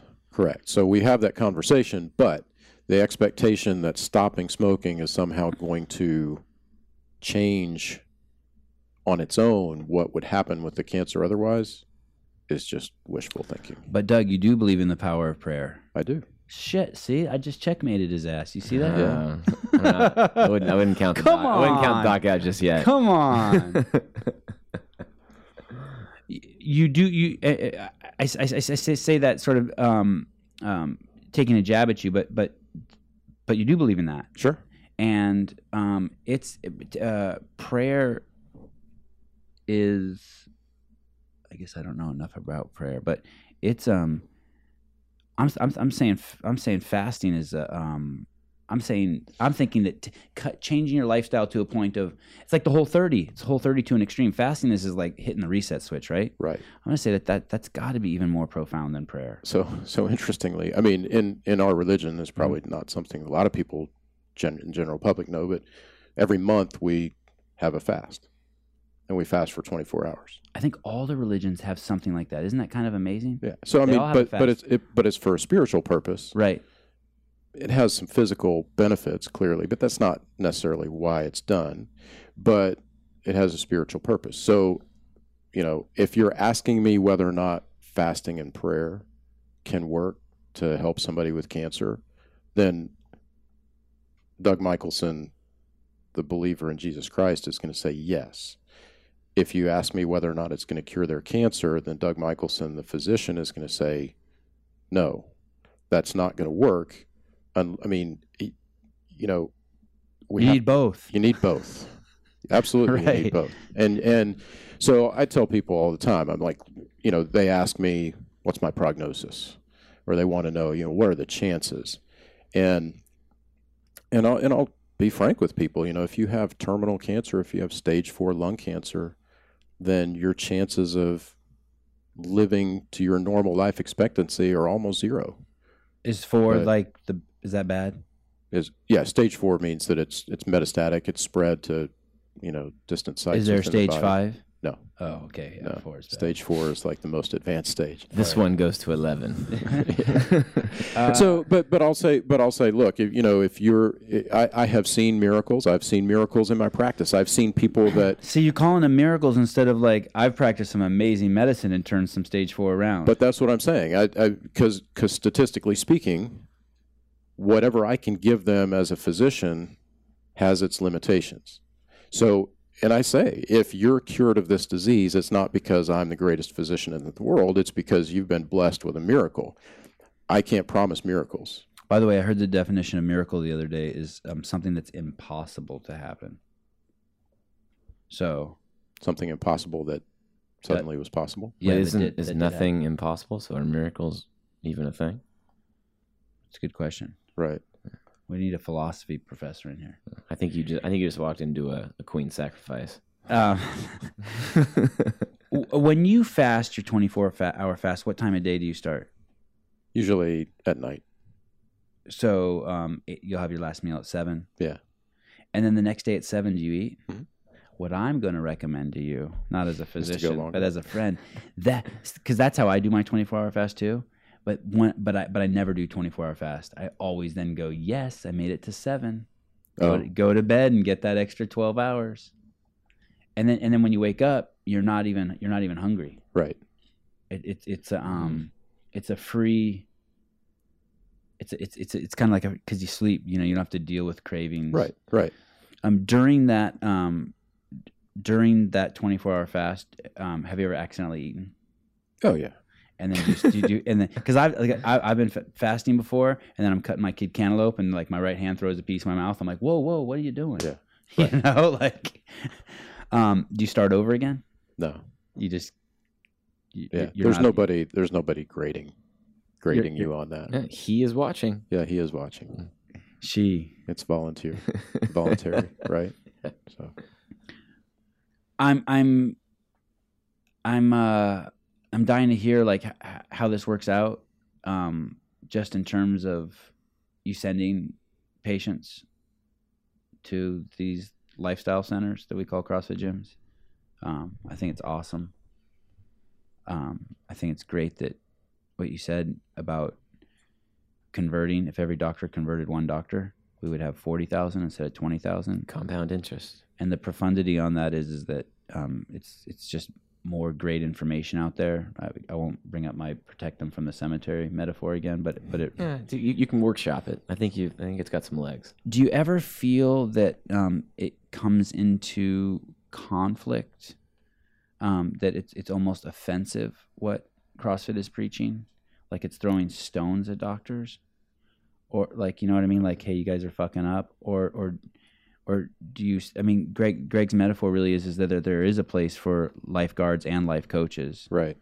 But he's pretty adamant also that the lifeguards shouldn't be coming into the life coach's lane unless they are CrossFitters, right?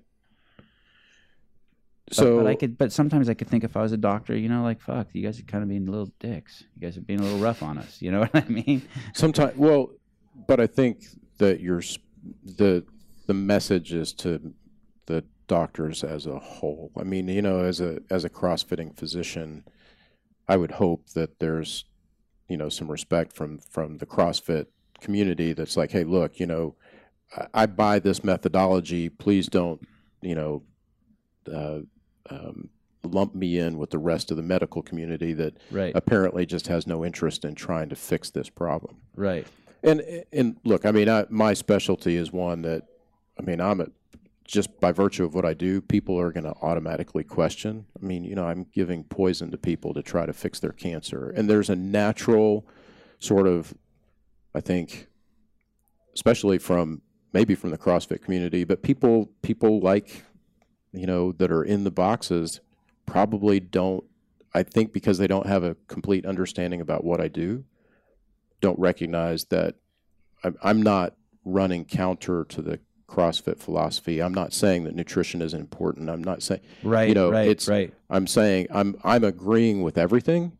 It's just that for my specific patient population, you can't just generalize for everybody and not realize there's exceptions where people have to have appropriate care to get them back to the place where now we can really use the CrossFit prescription to help them. Like, hey, man, eating 3 bags of kale a day isn't going to save you. I need to take a knife and cut this shit out of you. Right. And then you can start eating your kale. Right. But if we don't cut it out, eating kale isn't going to help. Right. And you're going to be really healthy when you die. Well, I mean, if that's what's going to happen. But again, so it's not just for the stage 4 metastatic cancer patients. It's even more for the patients who have a potential for cure, right? Those people, they can, once they have gone through treatment, they can do a lot. Or simultaneously. Right. Simultaneously, absolutely. Right. Is there a prescribe with chemotherapy? Is there a diet that the pharmacies prescribe? Just out of curiosity. No. They don't say, hey, with these meds, take this. They tell you probably not to drink or do blow, but They don't tell you what to eat. Right. That would make these drugs work better. No, I mean that in terms of what's going to make the drugs work better. No. Or work in conjunction with them. No. That's interesting. Because I don't think the prescription for that is to follow the appropriate nutrition philosophy that is outlined In in CrossFit. CrossFit. Have you ever been vegetarian? Never. So you've never been vegan either then? Nope. Because you have to be vegetarian before you're vegan, right? It's kind of your gateway drug. I think that's a progression people can make. I don't know. Do you have any questions? Yeah. What's your favorite CrossFit movement? Pull-ups. What's your least favorite CrossFit movement? Anything overhead. Do I have cancer? I don't think so. Could Okay. you tell? Are there some quick? Is there anything that you can just tell by looking at someone? No. You No, can't. I mean, unless if you had a big, bulky lymph node on your neck or but you something. can't tell by his skin color, or looking at his eyes or his hair. Yeah. No, Maybe a little bit of, that's not what you say. Yeah, you don't say yeah. But What did you show him just now? just I some like sunburn on top. scaly something on the top of his ear. I or was something. outside a bunch, and I just got sunburned, and I noticed it the other day, and I looked at it. And, Is scaly skin? That's not. It can be sort of a sign of sun damage turning into cancer. But Oh, man, skin my buddy- cancers are not. Those are more of a cosmetic issue than a life-threatening issue. I mean, skin cancers, other than You're melanoma, gonna get in trouble for saying that. great rebound, You are Doc. gonna Great get in rebound. So much trouble. Good thing it's at the end where no one listens. You're gonna get in so much trouble for. Thank you for coming on. Yeah. Thank you for having me. Yeah, this has been awesome. Is there anything that you Really wanted that we didn't chat about that you'd like to throw in there? No, I mean, I didn't get a chance to mention that CrossFit actually is responsible for my son meeting his wife. So Oh, what's her name? her name is Nikki. Nikki. So my oldest son Davis was CrossFitting at a box in Provo, and his coach set him up with his wife, or set him up with his daughter, and I'm messing this up.